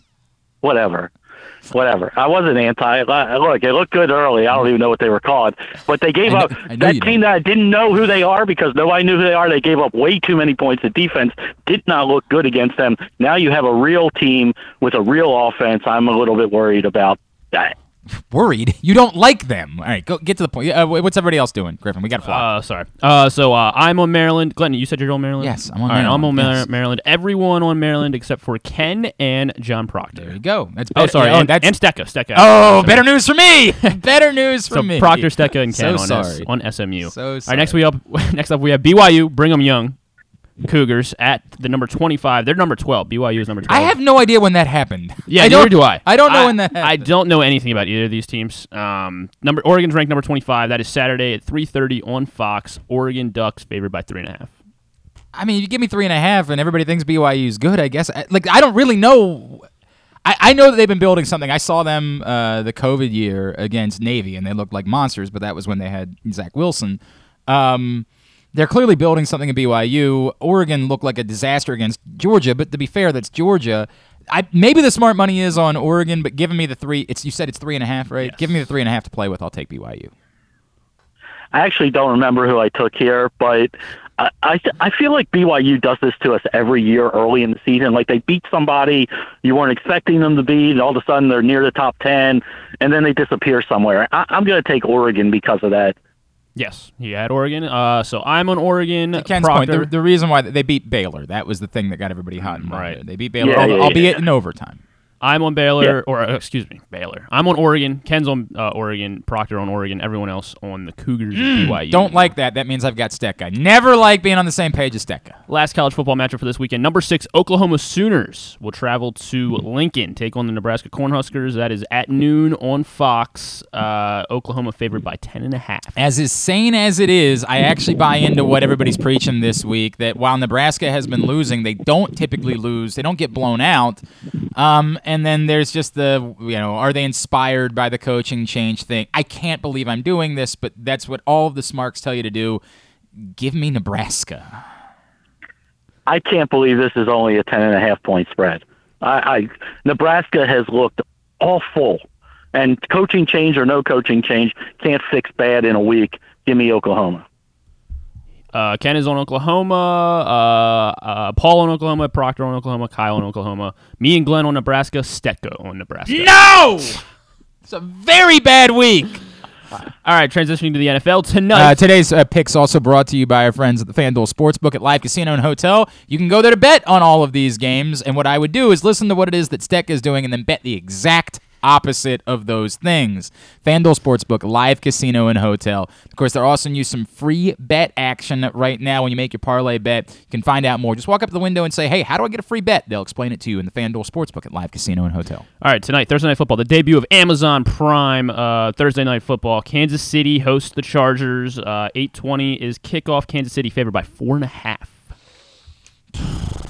I bet against the Chargers last week and I paid for it, but it is a Thursday night road game. 4.5. All right, I'll bite Chargers. Yeah, give me San Diego. It's probably not going to be San Diego, but I hear you. I'm on Chargers. Everyone on Chargers except for Proctor and Stecca. Yeah, Thank but God. yeah, 4.5's a All lot. When they got Harrison Butker, I don't think he's not playing. I don't trust their kicker. I like Chargers 4.5. All right. Patriots at Steelers Sunday 1:00 on CBS. The Patriots favored by 2.5 on the road. What? Yeah. Why? I don't know. I guess. Wait, this? Are you for real? The Patriots are minus 2.5? Yeah. It's probably a trap, but Steelers. What am I missing? Well, what you're missing is their best defensive player won't play. Well, I understand that. When this line came out, we still don't know for sure if Najee Harris is going to play. He says he's going to play. Yeah, that's the word. But did you see the Patriots in Week 1? They couldn't do anything. Mac Jones might not even play, right? Until he practices, this line's not going to move. I think it's a trap too, but I'm getting the Steelers at home with points. I'll take that most times. I will also take the Steelers at home. Everyone on Steelers except for Paul Valley. Ooh, how about that? Oh, okay. Next up, Tampa it's not Bay. good news. It means that Steck is on our side. We don't like that. Tampa Bay taking on the New Orleans Saints, 1:00 on Fox. Tampa Bay favored by 2.5 on the road. I mean, it's tricky because this is supposed to be like the Saints are the darlings of the NFC South. They're the team that's supposed to be able to come up and do this, but they struggled to beat the Falcons. Give me the Buccaneers. Yeah, we don't know. A lot going on with the Bucs this week. Where's Tom Brady at? Mentally? Physically, I think he's fine. Yeah, who cares? Right? I do. It's a big story. It's you biggest picked story against them in yesterday. Week 1. Who did? You did. Well, I'm not going to be stupid enough to do that again. Then I'll take Tampa. Yeah. Saints always play Tampa tough, so I'm taking the Saints at home in this divisional matchup. Also on the Saints, Kyle and Stetka. I'm so sorry. I'm so sorry. In the 4:00 window for 4:05 on Fox, San Francisco 49ers, after the Monsoon Bowl, they host the Seattle Seahawks. 49ers by 8.5. Boy, that's tough, right? Because the 49ers didn't look good. Meanwhile, the Seahawks coming off a big win, and then you see this huge number, 8.5, and you're like, I don't know, Geno Smith. The truth is, Seattle did everything in their power to lose that game. They did everything they could. We can give them credit, but, my God. Let's not forget, the Broncos were 2 yards away from 14 points in the second half, and then the debacle at the end of the game. I'm gonna stay San Francisco. I know it's a big number, but San Francisco. Yeah, I hate this number, and this may be a change from what I sent earlier, but Seattle didn't do a thing in the second half at all. Correct. So this is a better defense. San Francisco, like you said, they played in that monsoon, so I don't take anything from that. I'm actually going to take the 49ers as well. All right, Ken changes his mind. He said Seahawks last night. He'll take the 49ers along with Glenn, myself, and Proctor, everyone else on the Seahawks. Okay, all right, we're good with that. We're good with that. That's okay. 4:25 on CBS, Denver Broncos, Russell Wilson and Broncos Country host the Houston Texans, Denver by 9.5. I don't like that number. I'm struggling with this, though. We at some point we have to acknowledge Davis Mills played well last year. He looked good in Week 1. I'm not trying to tell you that I think the Texans can do anything because they still don't have much of a roster. But at some point we got to start to acknowledge that Davis Mills might be an NFL quarterback. Maybe. I'm not proclaiming anything, but he might be. The Denver thing is goofy, right? Because they can't be as bad as they were last week, right? They can't be. I just think the number's too big. Give me Houston to cover. Yeah, I think, you look at the game, everybody looks at the 1 week game. They're two all-pro running backs, basically, both fumbled at the one. Right. Otherwise, that's a 13-point game in their favor, and it's not very close. I'm going to take Denver because of it. I think there were so many reasons that was a wonky game with Russell going back to Seattle and the crowd and all that and emotion. I think that they're the better football team, and the number's big. Houston on the road, no, thank you. I hear you. I'm starting to buy into Davis Mills, man. That's it. Yeah. Oh, I love Davis Mills. I have him in my dynasty leagues all over the place. Yeah. I think he's terrific. I'm with you, KZ, as is everyone else but Glenn. You were lone wolf. Hey, whatever I'm supposed to. Yeah. Miami Dolphins at the Baltimore Ravens. This is the final one of this week's slate. 1 p.m. on CBS. Kevin Harlan on the call. Ravens by 3.5. I wish it wasn't 3.5. I really wish it wasn't 3.5. Here's the funny part. Both teams got kind of emphatic wins in week 1, but I think both teams would probably say they didn't love how they played, or think that they should play better than they played in week 1. So the question is, which team is more likely to start playing that way? It's trending, like J.K. Dobbins a full participant in practice yesterday, so you hope that leads to J.K. Dobbins being on the field, but is he on the field in a pitch count, and how much can the run game really get going if he is? Obviously, we remember what happened a year ago. I think the Ravens win the game, but the 3.5 is just enough. I am going to take the Dolphins to cover.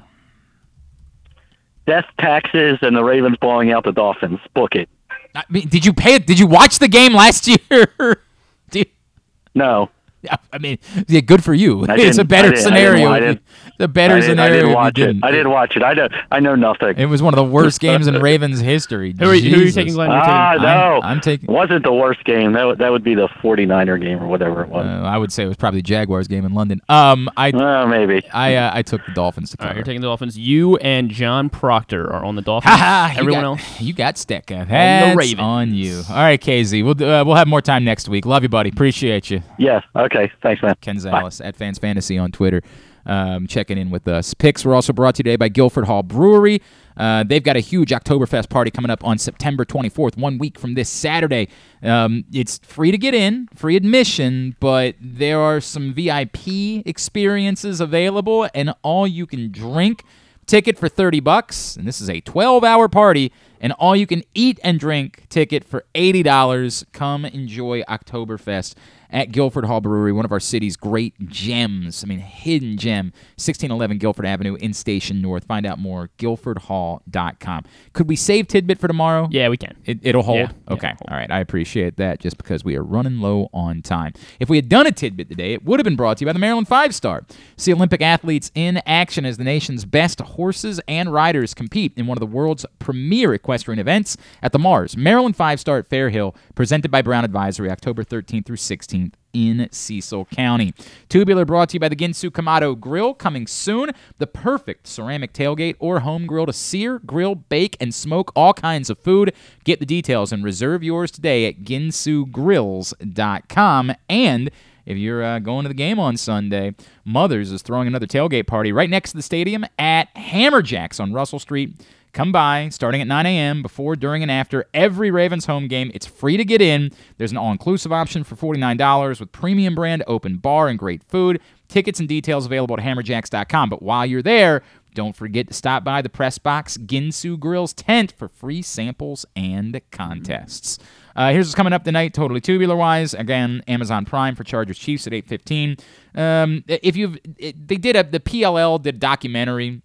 Oh, sick. No, it looks pretty propaganda-ish. It's called Fate of a Sport. What are they going to do? Which I think is way over the top. But if you want to watch it, it's showing it tonight on ESPN at 7 o'clock. Cool. Game 3 of the WNBA Finals. By the way, in favor of the league, just don't love the Fate of a Sport. No. And we have to say something. You can't just let that stand. Well, if somebody else watches it, they're like, whoa, the fate of what Stop. sport? Las Vegas Aces, Connecticut Sun. Game 3 is the Aces try to sweep the Sun in WNBA Finals tonight at 9 on ESPN. Everything else you can find at glennclarkradio.com. One thing we should point out at all. Atlanta, the final season. Oh, that's right. Premieres Gets underway on FX. That's right. So, very good. Yep. Everything else again, glennclarkradio.com. Thanks today to the great Kevin Harlan. Thanks to John Kingemi. Thanks to Tim Diggs from Glory Days Grill for stopping by. Thanks to KZ. We'll get it all up in the greatest hits section of the tab at glennclarkradio.com. By the way, probably not a good decision that I just ate all that food when I have to pose naked tomorrow. Just probably not the best decision I've ever made in my life. Tomorrow, Stan the Fan will be in studio with us. Trent Green will join us. He is also on the call for Ravens-Dolphins on CBS. Bo Smolka from PressBox will check in with us, stuff and things. Thanks to everybody at PressBox, all of our great sponsors and partners, including Glory Days Grill, Royal Farms, Costas Inn, the Maryland Lottery, Guilford Hall Brewery, Great 8's Memorabilia, the FanDuel Sportsbook at Live Casino and Hotel Maryland, Maryland Vascular Specialist, the all-new Ginsu Grill, the Baltimore Orioles, your local Toyota dealer, buyatoyota.com. Thanks to Griffin at Griffin_Bass. Follow us, Twitter, Instagram, TikTok, at Glenn Clark Radio. Have a great Thursday evening. Go nobody. Duke sucks. Ohio State sucks too.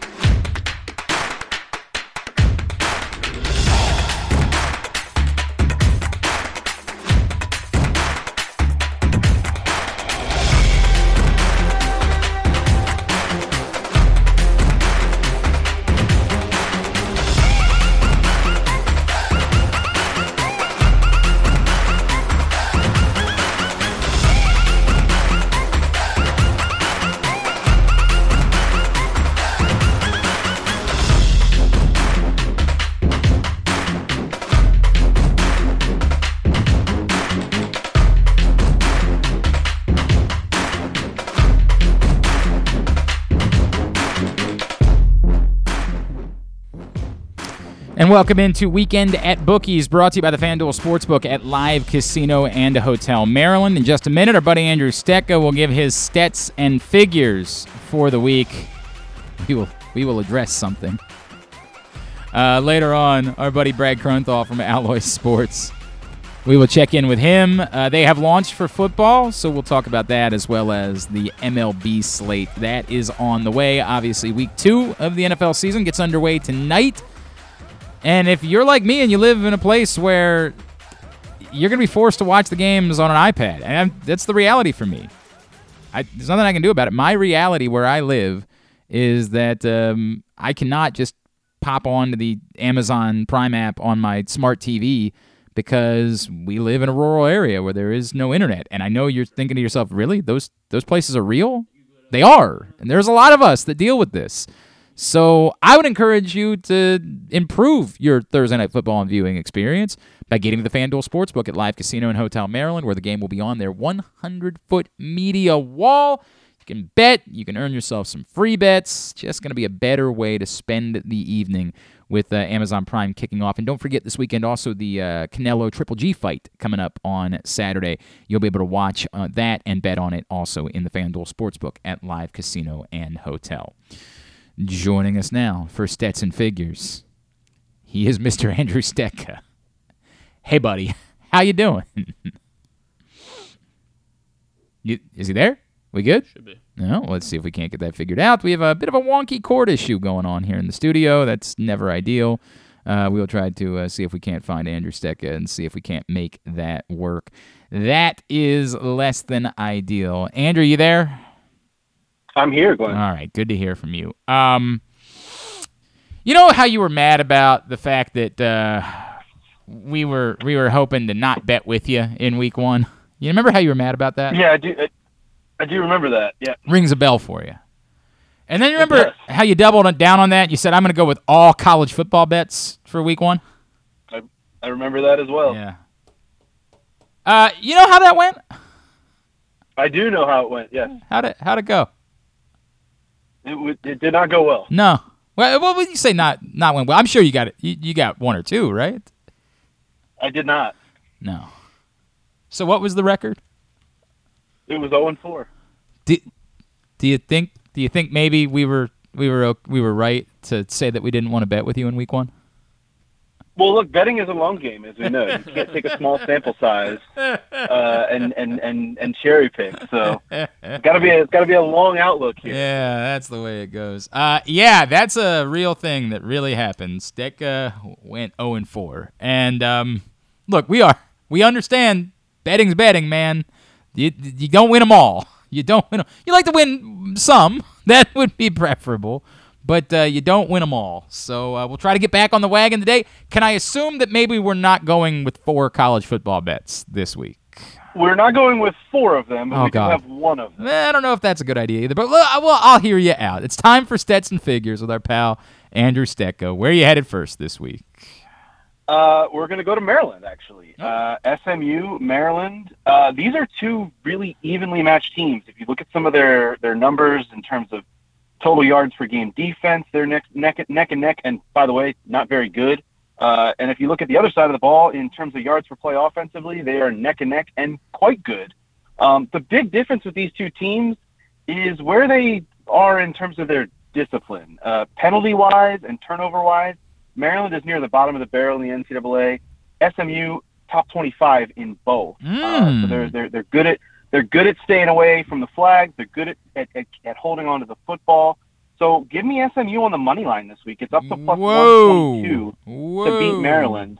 The spread is only 2.5, and as I know, you hate betting games on the spread if it's under 3, which I understand to an extent. In college, I think it's a little easier to do that because you get a lot of wonky stuff with extra missed extra points and things like that. You can get them at plus 2.5 at even money as well. But give me SMU on the money line. Maryland does not have a propensity for showing up in these big spots. Even at home, and I think SMU is going to be able to score on them kind of at will. So give me the Mustangs on the money line. Okay. I mean, I definitely think they're going to score a lot of points. I agree with that. I don't see SMU slowing Maryland down, though. That you can say I get it, the penalties, I understand. I just don't see anything about what they do. I mean, the 2 teams they played this year, North Texas and Lamar. I mean, we didn't learn anything about their defense in those 2 games. And they weren't particularly good defensively a year ago. So I expect there to be a boatload of points. I think the Maryland defense is going to give up a ton of points in this game. I do. I think there are going to be a boatload of points scored. All right, next up. Let's turn to tonight's game, a really good one, Chargers and Chiefs. These 2 teams obviously have really explosive offenses, and we would expect a lot of points, but I really, really think that the total is just super inflated. It's currently sitting at 53.5. I like the under, but even more so than the under, I like the first half under at 27.5. There's a few things to note here. First of all, it's a short week for both teams, obviously, so it becomes harder just to do anything on a shorter week in the NFL. When the total is over 51, Thursday unders are 17-8-1 against the spread all time. You've got to remember, too, the Chargers are going to be without Keenan Allen. That's another ding against an offense there. When that total, by the way, gets up over 54, which it's kind of hovered at 53.5, 54.5 all week, the unders moved to 7-0. So just a lot of trend numbers that tell you that this should be an under. Now, the reason I lean toward the first half instead of the full game is because these 2 teams tend to play some wonky and crazy fourth quarters. We've seen that over the last few seasons. So I get a little bit nervous about just these teams really pushing the ball down the field, going back and forth in a fourth quarter. So give me the first half under 27.5, and you can get that at minus 140. I don't hate that. At FanDuel. I don't hate that. The thought process is there. I mean, there's still the part where but Mahomes could score 4 touchdowns himself, right? Like there is still the part where yes, but there's a good quarterbacks, and good quarterbacks can do magical things. But the thought process is right. I am with you on that. All right, Andrew Stecca is with us here on Weekend at Bookies, brought to you by the FanDuel Sportsbook at Live Casino and Hotel, as we are going over our stats and figures for the week. Next up on the list. This might be an overreaction, which we all do tend to do after week 1. But when I looked at the spreads this week, I saw Pittsburgh getting points at home against New England, and I thought, what are we doing? Yeah. It's just very, very, very, very peculiar. The Patriots have a bad offensive line, and I realize that Pittsburgh is going to be without T.J. Watt, but they do still have a guy named Cam Hayward. They're also a very, very good underdog team. Mike Tomlin is 46-23-2 against the spread as an underdog. He is 14-3-2 at home as an underdog in his career with the Steelers. So a few more trend lines for you there. Underdogs are also covering 62% of the time since 2018 when the total is below 42 points. The total for this one is at 40.5. So, week 1 dogs that come back and are week 2 road favorites, they're also 4-14-1 against the spread. So it's just there's again a lot of trend lines here, and I just don't think the Patriots are very good. I think they'll pop up here and then and win a game maybe you don't expect them to throughout the season, but I think overall they are clearly at best the third best team in that division. And Pittsburgh at home, I think they can do some things. I think we all tend to forget too that Pittsburgh has upgraded their quarterback situation this season. That's not something we like to admit. But I'm not ready to drill through our head. I'm not ready to say upgraded, but it ain't worse, right? Like, and that's one of the things that I've talked about a lot going up to this is that one of the reasons why people were convinced that the Steelers were going to have to take a step back is because what exactly? Like, where are they worse than they were a year ago? And I think it's just the way that people work, that they remember that Ben Roethlisberger used to be good, and they forget the fact that he wasn't good a year ago. Now, again, Mitchell Trubisky has not earned the right to say he's definitely better than even a bad Ben Roethlisberger yet. Now, he might be. It might very well be that he just has more life in his arm, and that alone makes him better. But, he's got to prove that as the season goes on. I agree with you, and when I saw that, I was just terribly confused by that line. Like, what in the hell are we doing here? That being said, there's also the danger of buying too much into what happened in 1 week, and that for the most part, FanDuel is still saying, hey, this is what we thought of these teams coming into the season, so we're not gonna move that all that much. In talking to the folks there, that probably doesn't start changing until weeks 3 and 4, when you start saying, hey, look, whatever we thought they were going to be, they ain't that, so we need to adjust because of it. So all those things are relevant, but I am with you. I hate agreeing with you ever. It never feels good, but I agree. I do not get this line. But it teeters on being such a stink line that somebody's got to know something. Like, somebody's got to know that Najee Harris isn't playing in this football game. There's just no way this line exists to me unless somebody knows something about this football game. And what's the last one for you? Sunday night, we've got a rivalry game that isn't that much of a rivalry because it's pretty lopsided, and that would be the Packers against Chicago. Packers minus 9.5 in this one. Aaron Rodgers owns the Bears. He even said as much. What was that, last season? That he owns that team, and he really does. He especially owns them at home. He he covers at home 66% of the time against the Bears. He covers 74% of the time as a favorite against the Bears. And teams that lose by double digits in week 1, like the Packers did, are actually 40, 25, and 2 against the spread in the next week, in week 2 in the last decade. Another one for you, Matt LaFleur is 9-0 straight up and against the spread after a loss. So, I expect the Packers to bounce back in a big way. The Bears were a nice story last week. I actually, I did like them against the Niners, especially when you saw the weather. It's just an equalizer. It was a nice story for them to get that win. But I think the Packers are going to come back with a vengeance this week. I like them to get a double-digit victory against the Bears at home. I hope you're right, because I employ Aaron Rodgers on a fantasy football team of sorts, and boy, that was rough. That was really rough. All right. Yeah, and I don't know that the Packers are as good as the Vikings long term either. I like the Vikings in that division overall, but I do think there's a gap that's still down to the Bears. I tend to agree with that. All right, at Stetka on Twitter is how you follow him. You know what, man? I want you to know I have confidence. You're not going 0-4 this week. You're not.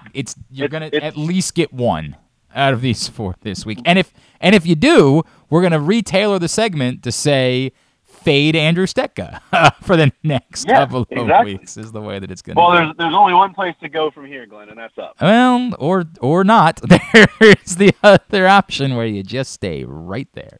All right, buddy. We will talk to you in a couple of weeks. Thank you, pal. All right, cheers. Andrew Stetka, Stets and Figures this week on Weekend at Bookies. Just so you know, as far as lines are concerned, again, the Ravens game currently sits Ravens minus 3.5. The total 44.5. Ravens minus 190 on the money line at home. Be interesting to see what those numbers would be. Like 3.5, traditionally it's been 3 points. So 3.5 suggests that they would be slight favorites on the road. I don't know. It might very well be that if they were on the road, it was a pick'em. Like, it's totally possible that's the way that it would play out. But 3.5 for the Ravens at home this week against the Dolphins. And as Stetka pointed out, 2.5 for Maryland against SMU, the big football games in the area this weekend. It's worth pointing out, I mentioned that you can also watch the fight on Saturday, Canelo Alvarez against Triple G. Right now, Canelo Alvarez, significant favorite, minus 500, a draw. Remember, the first of the 3 fights between these guys did finish in a draw 20-1, plus 2,000. Triple G, plus 4. How do you bet on a draw? I want to know, like...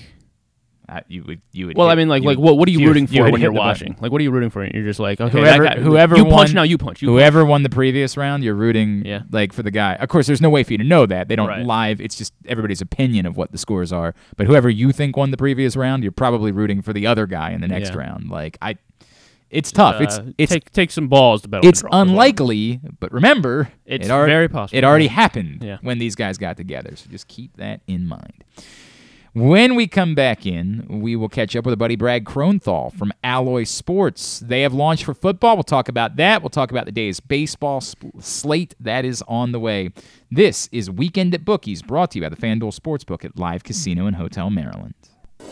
See Olympic athletes in action as the nation's best horses and riders compete in one of the world's premier equestrian events at the Mars Maryland 5-Star at Fair Hill, presented by Brown Academy, October 13th through 16th in Cecil County. Don't miss the breathtaking excitement of the dynamic cross-country competition or the elegance of dressage and precision of show jumping. There's also great shopping and activities, including a fresh food fest, corgi race, and a beer, wine, and spirits showcase. So come enjoy a beautiful fall day at the Mars Maryland 5-Star at Fair Hill, presented by Brown Advisory, October 13th through 16th. Learn more and buy tickets at maryland5star.us. Whether your focus is luxury and comfort, convenience and technologically advanced connectivity, or sporty performance and aggressive styling, we've got the perfect Highlander for you. Check out buyatoyota.com for deals on new Highlanders from your local Toyota dealer today.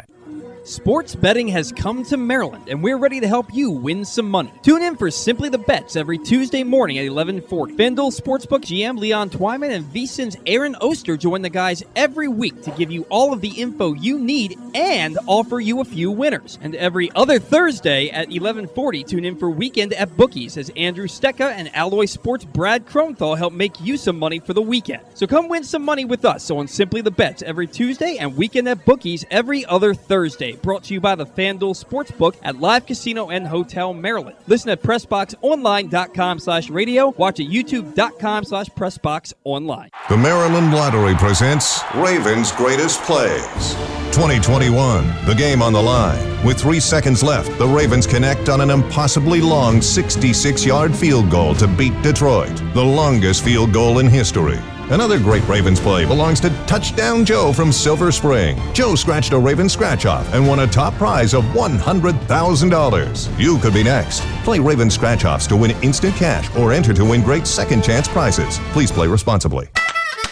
Experience the best in Kamado Grilling, a complete outdoor cooking appliance. The Ginsu Kamado Grill allows anyone from novices to grill masters to sear, grill, bake, and smoke all types of food. Designed for efficiency and function, the Ginsu Kamado Grill upholds the enduring legacy of the iconic Ginsu brand. Constructed out of thick ceramic, the Ginsu Kamado Grill is perfect to cook all year round, is great for parties, and ideal for tailgating with your friends. Reserve your Ginsu Kamado Grill today at ginsugrills.com. That's ginsugrills.com. Join Glenn at halftime of every Ravens game for the Project Game Day halftime show at facebook.com/PressBoxSports. We apologize in advance. There's not much we can do about his face. Getting cooked over here. What is going on? Appreciate the new rejoiners, guys, but that is rough. You're actually listening to Weekend at Bookies, which is brought to you by the FanDuel Sportsbook at Live Casino and Hotel Maryland, where bet pads are available, and you can just camp out on Saturday or Sunday. Get there early, put the money on your bet pad, and you don't even have to go back up to the window or the kiosks at any point during the day. You can just keep making your bets all day long right there on your bet pad as you hang out, enjoy the delicious food at Sports and Social, watch all of the games on the 100-foot media wall. And again, they're offering some free bets right now. You make a $25 parlay bet, they're offering you the opportunity to get a $5 free bet You have to come back in order. You can't use it the same day. You got to come back the following week in order to use it. And it's got to be on a same-game parlay of plus 500 or more. But a great opportunity for you to get some free bets to play in the FanDuel Sportsbook at Live Casino and Hotel Maryland. All right. Joining us now, Alloy Sports, where they have launched for football, as well as, of course, baseball continues. He is our buddy, Brad Kronthal, and he's with us here on Weekend at Bookies. Brad, what's going on, pal? How you doing? Brad, I apologize. We are having some issues. It's not Griffin's fault. I want you to know that. It's not Griffin's fault. We're just go ahead and adjust the cord if you don't mind for me, Griffin, and we will see if we can't get that figured out. Technology betraying us. So it is. Brad, you got me? Can you hear me, Glenn? I got you fine. Thank you, sir. Appreciate you as always. All right, so we're into football season with Alloy Sports. Tell me what it is that people can do in order to become better, more informed bettors this season. Oh my gosh, we're so pumped to be live. We're here for week 2. We launched last week, so if you're on an iOS and you need an iPhone, but we are live on the App Store. Alloy Sports. Really excited. We had a few good strategies we're pumping out. Did want to be wary of people betting the first couple of the weeks of the season with the back-tested data. The first couple of weeks are pretty crazy, but use the data from our app and you can build your own betting strategy. So we're really excited to be live, and people should be coming to us and we can help you win more bets. We show you the data. You build whatever you think leads to winning and go from there. Anything in particular that you felt like you learned about how the data worked in week 1? Well, so there's one thing that, we know, and we try to be very transparent here is, you want to take the past year's data, but also use, your knowledge and the season as a starting point. So with week 1, that, past year's data did not calculate for Russell Wilson being on the Broncos. So that's just something you need to be wary of. So always in the first, couple weeks of the NFL season, or really any sport, you want to be, more of a wary bettor, throw some fun bets in there, use the data, but, wait until you build up a significant sample size before you start feeling good about putting more money down and having more confidence in your bets. But it's a good place to get started for the first couple weeks. So it's fun to throw some bets down, but not get too into it or throwing big money down with the data, just waiting for this year's sample size to build up. Can you give me an example of a strategy? So there are still probably people that are like, yeah, I keep hearing you talk about Alloy Sports and strategies, and that sounds, but I still don't really understand. Can you give me an example of a strategy maybe for football season that you can build as you use the Alloy Sports app? Yeah, absolutely. So one great perk when you sign up for free is we're loading 2 previously built strategies by our team on the homepage. So you already have 2 successful strategies when you sign up for free. The last time I think I mentioned it was our Road Grader strategy. I'm not sure we named it at the time 2 weeks ago, but last week we used that. I think we picked a pass. That didn't go as well, but it did like the Cleveland Browns and that one hit.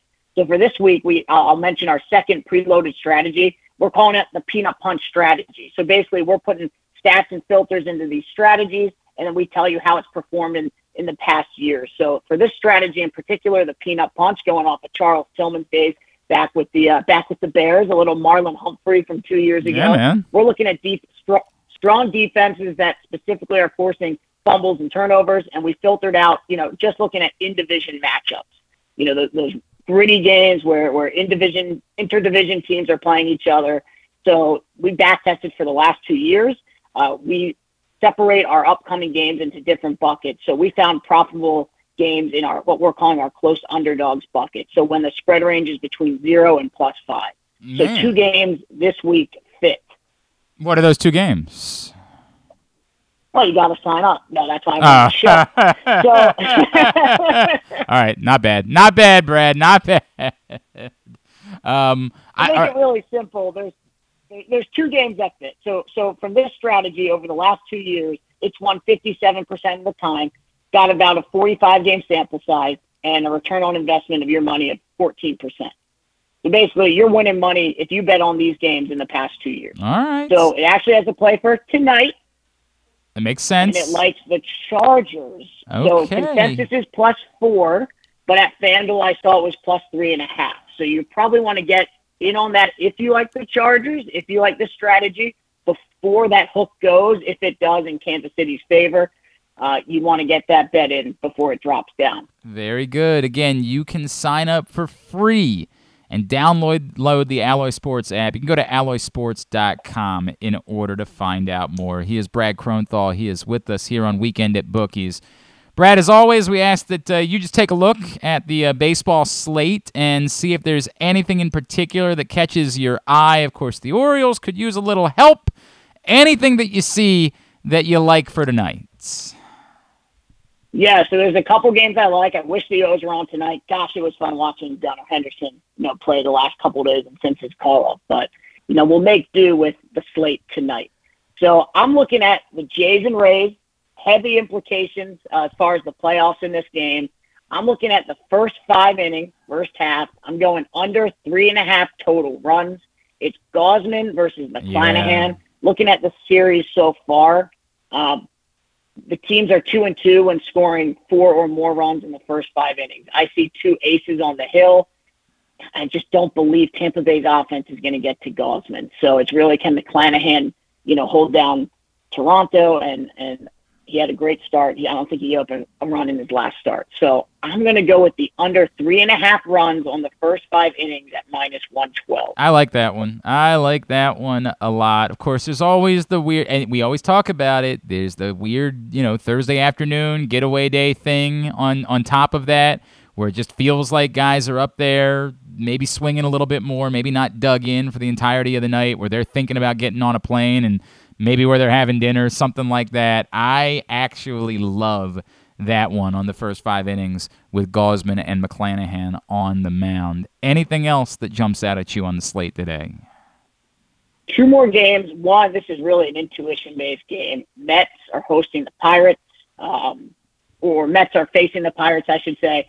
Carrasco versus Brubaker. The Mets just got swept by the Cubs. I like the Mets on the run line. I think they're going to be, have some vengeance in the series. Brubaker's pitched pretty well lately for the Pirates, but Mets need to wake up. They're only a half game ahead of the Atlanta Braves there in the NL East.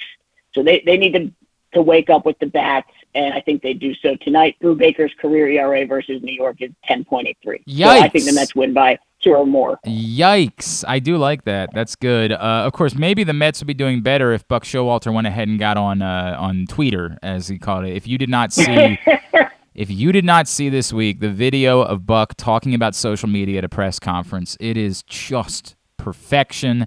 It reminds you of how much you love Buck. At one point, he uses the phrase, "Buck don't dance," and it's just everything that all of us that love that man could ask for. I encourage you to just search for Buck Showalter right now on Twitter, and you will find this video of Buck Showalter talking about social media. Actually, Griffin, do me a favor, pull it up when we finish with Brad. We will share it for people if they have not seen it. It's spectacular. And then, and by the way, it's tied in the loss column too in the NL East, so very even there. And then what's the other one for you, Brad? Yeah, so right before my last pick, Glenn, I mean, you've been to many Buck press conferences in Baltimore when he was managing the O's. I mean, I think the best things in Buck's press conference, and they happen every day, are the stuff you wouldn't see on TV usually. I mean, this would happen every day. So you remember all those funny tidbits there. I mean, the guy is absolutely incredible. He's a national treasure. Love him so much. Love him so much. And then, all right, what's the last one for you? Last play. Padres, Diamondbacks. This one hits home. I have Sean Manaea on my fantasy team. He's been terrible. So he has a 9.21 ERA in his last 6 starts. Not so great. Threw him out of the pen a few days ago just to get some work in because he's been so bad. The Diamondbacks, they've been hitting the ball relatively well. Not against the Dodgers, though. They just lost their swag, as most teams do. They're starting a rookie tonight, Dre Jameson, MLB debut. He's a 6.31 ERA in the minors. I think this might just be too obvious. I like the over. Padres bats have been struggling, but they're facing a guy in their MLB debut. And just to throw it out there just for fun, Manny Machado, 299 this season average, 28 home runs, 90 RBI, 904 OPS. He's incredible. I think just throwing that out for fun. Great name here. I think the game hits the over 9 runs at -112. Hard for me to argue any of that. Brad, remind everybody where they can find you on social media and Alloy on social media. Give me the whole rundown. Yeah, absolutely. You can follow me at B_Kronthal, KRONTHAL. You can follow us at Alloy Sports, and then download the app. It's totally free. Alloy Sports on the App Store for iOS. Build your own betting strategies in under 30 seconds. We got a really awesome slate for the football week, week 2 and beyond. Brad, appreciate you as always, my friend. We'll talk to you again in a couple of weeks, all right? Awesome, Glenn. Brad Kronthal, Alloy Sports, checking in with us here on Weekend at Bookies. Appreciate him doing that. All right, we are going to get a gratuitous grouping from Griffin before we wrap up for Weekend at Bookies. Did you find the audio that I was discussing? It is yes, just I did. So magical. This is Buck Showalter. Just this week in a press conference. Don't know how exactly it came up, but I'm so glad it did. Somebody actually said to me the other day, hey, did you read the thing on Twitter or something? I think when I'm done, maybe I'm going to join that. Should I? Why? Why should I? It will enhance my life and I will enjoy my life more? People need to hear what you want to say. No, they don't. What's TikTok? What's the difference between, seriously, we can talk about this off somewhere. What's the difference between TikTok and Twitter and FaceTime and all the others? See, y'all are all rolling your eyes. What is the difference between TikTok and Twitter? TikTok's a video. Dancing.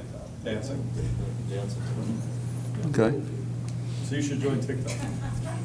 Buck don't dance. No. Last time I danced at my daughter's wedding with her. So there's that. Maybe they could have put that on the old TikTok or the tweeter. I love the man. I love him so much. So much. It's Buck Showalter. What a blessing it was to have that man here. No offense to Brandon Hyde, who's done a very nice job. But yeah, Buck was. Need the Mets to get their act figured out so I can root for them if the Orioles don't make the playoffs. Need the Mets to get their act straight so I can try to see Buck push to winning a World Series and getting maybe a spot in Cooperstown. That would be tremendous. All right, Griffin, 2 gratuitous groupings ago, you came through big time. You were a big winner. And then I went 3 for 4 in my last. Unfortunately, when you go 3 for 4, that means you lost. You don't get partial credit when it comes to leads. Parlay bet. Yeah, those stupid leads. They forgot how to freaking play soccer against Brentford. It was disgusting to watch. Yeah, especially when my 3 other legs hit. So. And Michael Scott wasn't giving them to the whole office that one time when the other branch closed down. They needed those leads. Good one. All right, gratuitous grouping for this week. Where are we headed? We are first things first, 6 a.m. tomorrow morning.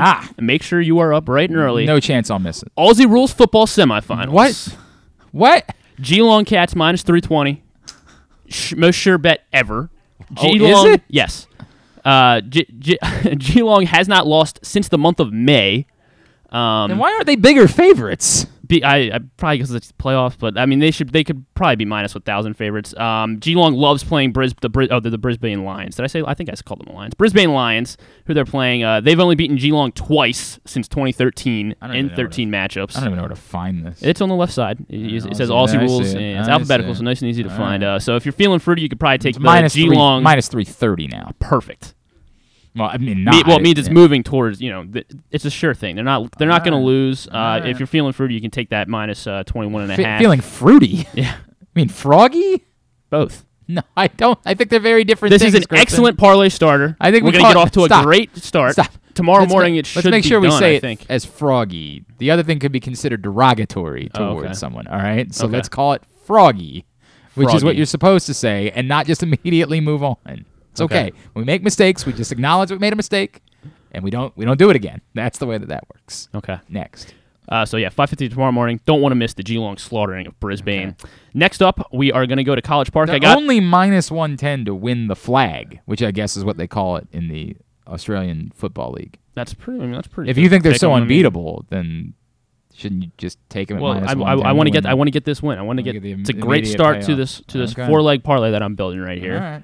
that is going to hit. So next we're going to College Park. And Stecca was scaring me when he was talking about it so much, but fortunately, I went with the over 73.5.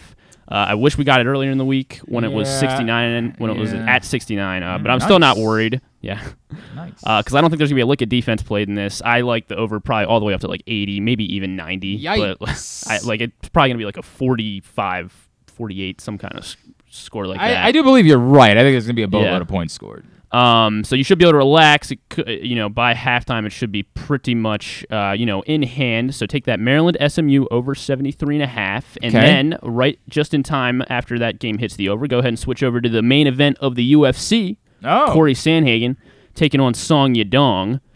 Which should be a really, really fun fight. But Corey Sandhagen, he's going to win this one. I'm going to go with my favorite bet, where you go over to round props, and you're going to take Corey Sandhagen to win in round 4, 5, or by decision at -115. Okay. Sandhagen's only losses are to champions of the bantamweight division, and one of those losses was a split decision loss to TJ Dillashaw, but that I think he actually won. He did so well in the fight that they gave him a title shot even after losing. Technically losing, it was a split decision. I think it should have. But Song Yadong, he's got great potential. He's just nowhere near that championship level yet that Corey Sandhagen is currently at. He's only 24. He's gonna be back here. He's 24 years old and he has 26 pro fights already. Wow. He went pro when he was 15 years old. Oh, okay. All right. So but he's never had to go 5 rounds. So this is going to be unfamiliar territory for him when he gets into those deeper rounds.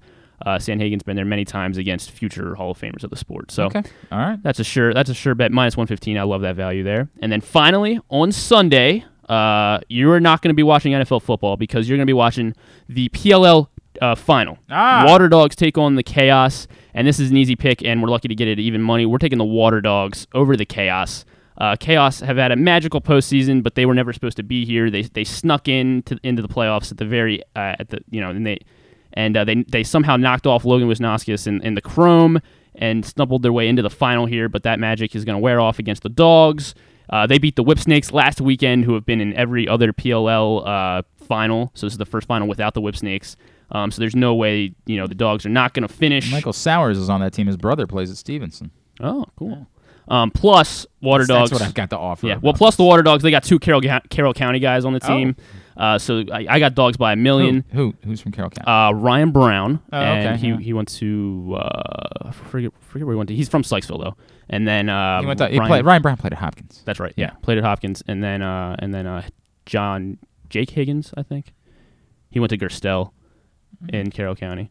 He's from Hampstead. Okay. So my Carroll County guys, they're going to knock off. Played at Maryland? I think he did, yeah. Okay. Yeah, I'm pretty sure. Jake Higgins, right? Jake Higgins, okay, yeah. Jake Higgins. So yeah, got the Water Dogs -110 to win over Connor the Chaos. Kelly's on that roster too. I didn't know that. Okay. There you go. So even more reason to bet on the Dogs. I don't care. I'm sorry. I wish as a lacrosse guy, I wish I could get into the PLL. Yeah. There is no reason for me to be invested why the in a single team. championship is on NFL Sunday. Probably because I believe it's on ABC, and that's what ABC said is like this is when we'll give you. If you want to be on ABC, this is when you have to be on ABC because. Well, so my idea is that they should revamp the schedule so that like the final falls on Labor Day. Don't you think that would be? Yeah, I mean it would be better. Great. I agree. It would be. Better. Similar to how the college championship is on Memorial Day. Yeah, I mean, it would definitely be better. I don't know what it would require. Right. I think there was a bye week in there, so you just have to give up a bye week and then cut the season by. I mean, look, man, this is difficult for me to talk about because I just will never be able to get into a league when there's no regional reason for me to care. Like this thing where you want to create, like you want to make it like NASCAR, you want to make it like you just root for players. Sports will never be that way for me. There will never be a day where you got tennis. I mean, yes, because it's an individual sport. Like that's for a team sport. I can like a player all I want. That's not going to make me a massive fan of the team. I loved Shaquille O'Neal before I had a basketball team. Before I ever moved to Phoenix, I loved Shaquille O'Neal. So I was inclined to root for the team that Shaquille O'Neal was playing for, but it wasn't intrinsic. It wasn't like I've got to plan my week around making sure I can watch the Magic or watch the Lakers or anything like that. It was just hey, if a game's on and Shaq is playing for one of those teams and somebody's watching it, I'm going to root for that because I like Shaq. team sports to me are regional. Team sports are, I have to have a vested interest for some reason. I have to have this is the Maryland team, the Baltimore team, the whatever it's going to be. And this is never, if it works for kids, it works for kids. And maybe in 30 years, they'll laugh at me and they'll say, dude, you were a dinosaur. We weren't going for you. We were going for kids. And we completely changed the way that people... I don't think that's going to be the case. I think they might, again, try to do propaganda to make it seem like that's the case. But I think eternally team sports are going to be regionalized. I think that going out and watching the PLL is amazing because you're watching the best athletes in the world and they're playing at very high levels, and I love that. But when they're not playing in Baltimore... Yeah. I can't. It's just not for me. If you're into it, awesome. I'm not knocking what somebody else is into. I said this a million times. I ain't into My Little Pony, but when they were bringing 20,000 people to Baltimore in the summer that were My Little Pony fans, I'm grateful for them. You don't have to be into something in order to recognize its thing. I think the PLL has performed at an admirable level. I don't think they've risen. I don't think they've raised the level of lacrosse just because they've got some partnership with Barstool Sports. I think that certainly helps in an age range that, more people maybe are aware of the PLL because of it. I don't think that suddenly they've made, pro lacrosse anything more than it was when the MLL existed. For me, the MLL was better because there was a regional team, because I knew who to root for. Sorry, I'm going off on a tangent here. Well, no, I'm glad I didn't mean to do that. Anyway, turn the conversation. Your bet is the Water Dogs. Yes, yeah. So Geelong -330 tomorrow morning against the Brisbane Lions. Over 73.5. Maryland in the Maryland SMU game. Corey Sandhagen to win in around 4-5 or by decision -115.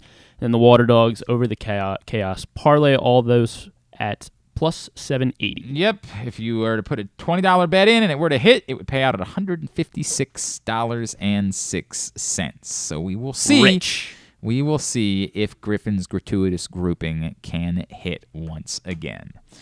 All right. And by the way, again, I still root for the success of pro lacrosse. I want to make it very... This is not me being anti... I want it to do well because I love the sport. Go start your own league. Yeah. No. I love the sport. I love the athletes. I love all of it. I want it to do well. All right. That'll be it for Weekend at Bookies. Sorry. I'm so sorry. I hate going on that rant. Thanks to Brad Kronthal. Thanks to Andrew Stetka for joining us. We'll be back on Tuesday for Simply the Bets. Get to the FanDuel Sportsbook at Live Casino and Hotel this weekend. Enjoy all of the action, the Canelo Triple G fight. You can watch it for free. Don't have to pay a penny. There's no cover.